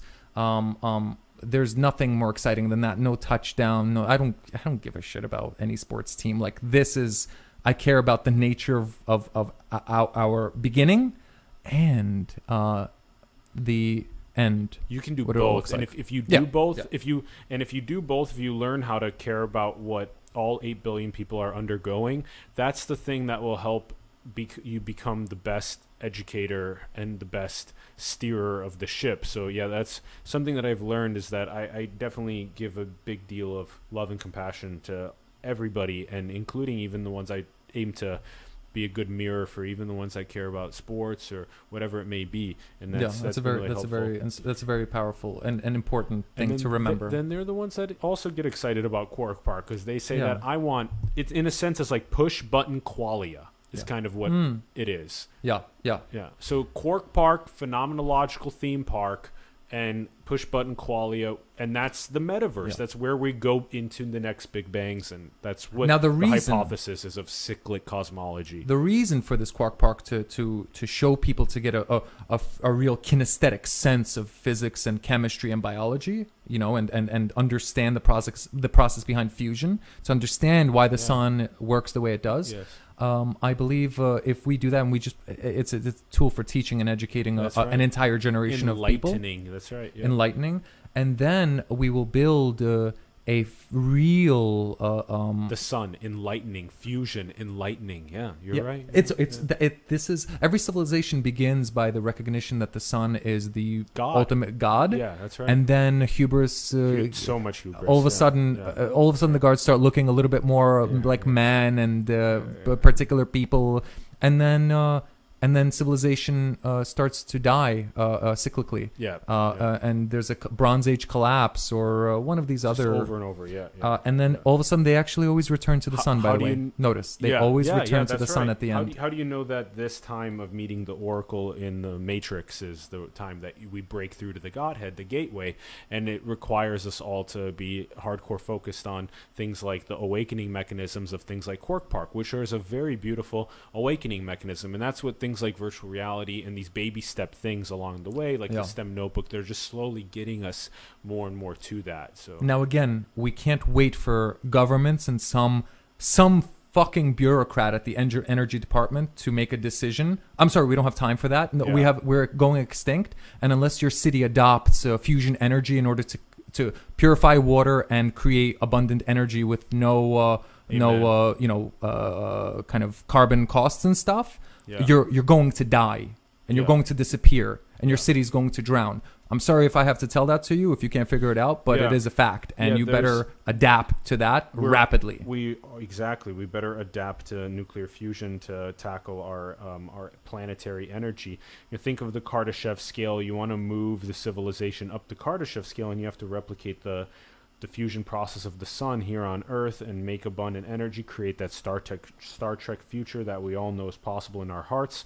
And a massive baby step along the way is to do things like what San Diego is doing with that Carlsbad desalination plant. We have a fusion reactor already at and GA. A fusion reactor. This is some of the earliest work in this. This is great, and the Middle East has been desalinating their water for long periods of time, and Lagos has a problem with water. A lot of coastal cities have problem with delivering tens of millions of people clean water, which is a basic nutrient of the human seed, so that they can produce fruit just like the tree. And so we definitely desperately need that along our way to the Godhead to be prioritized. And so you're right, fusion or bust is spot on for those that understand the actual science behind it. It's fusion or bust, and it's Star Trek. That's where we want to go. I want to have a replicator. I want to do... Star Trek is a brand and a particular version of the future. And again, if you're not a Star Trekkie, like that doesn't make sense to you. Yeah. But I want to appeal to abundance. people's Vast abundance as far as the mind can imagine. Yeah. Push button anything, any experience, any phenomenology, and so much abundance that it's just everything is just the taste is like whatever you prefer, but in this case I may use something like the most tranquil, serene waterfalls, rainforests, biodiversity, technological capabilities, all of that, friendships, families, communities, all of that packaged into switching between whatever you want as experiences. Your biggest, in this case, you have the blank canvas, and whatever you want to paint as a phenomenological experience, you can do.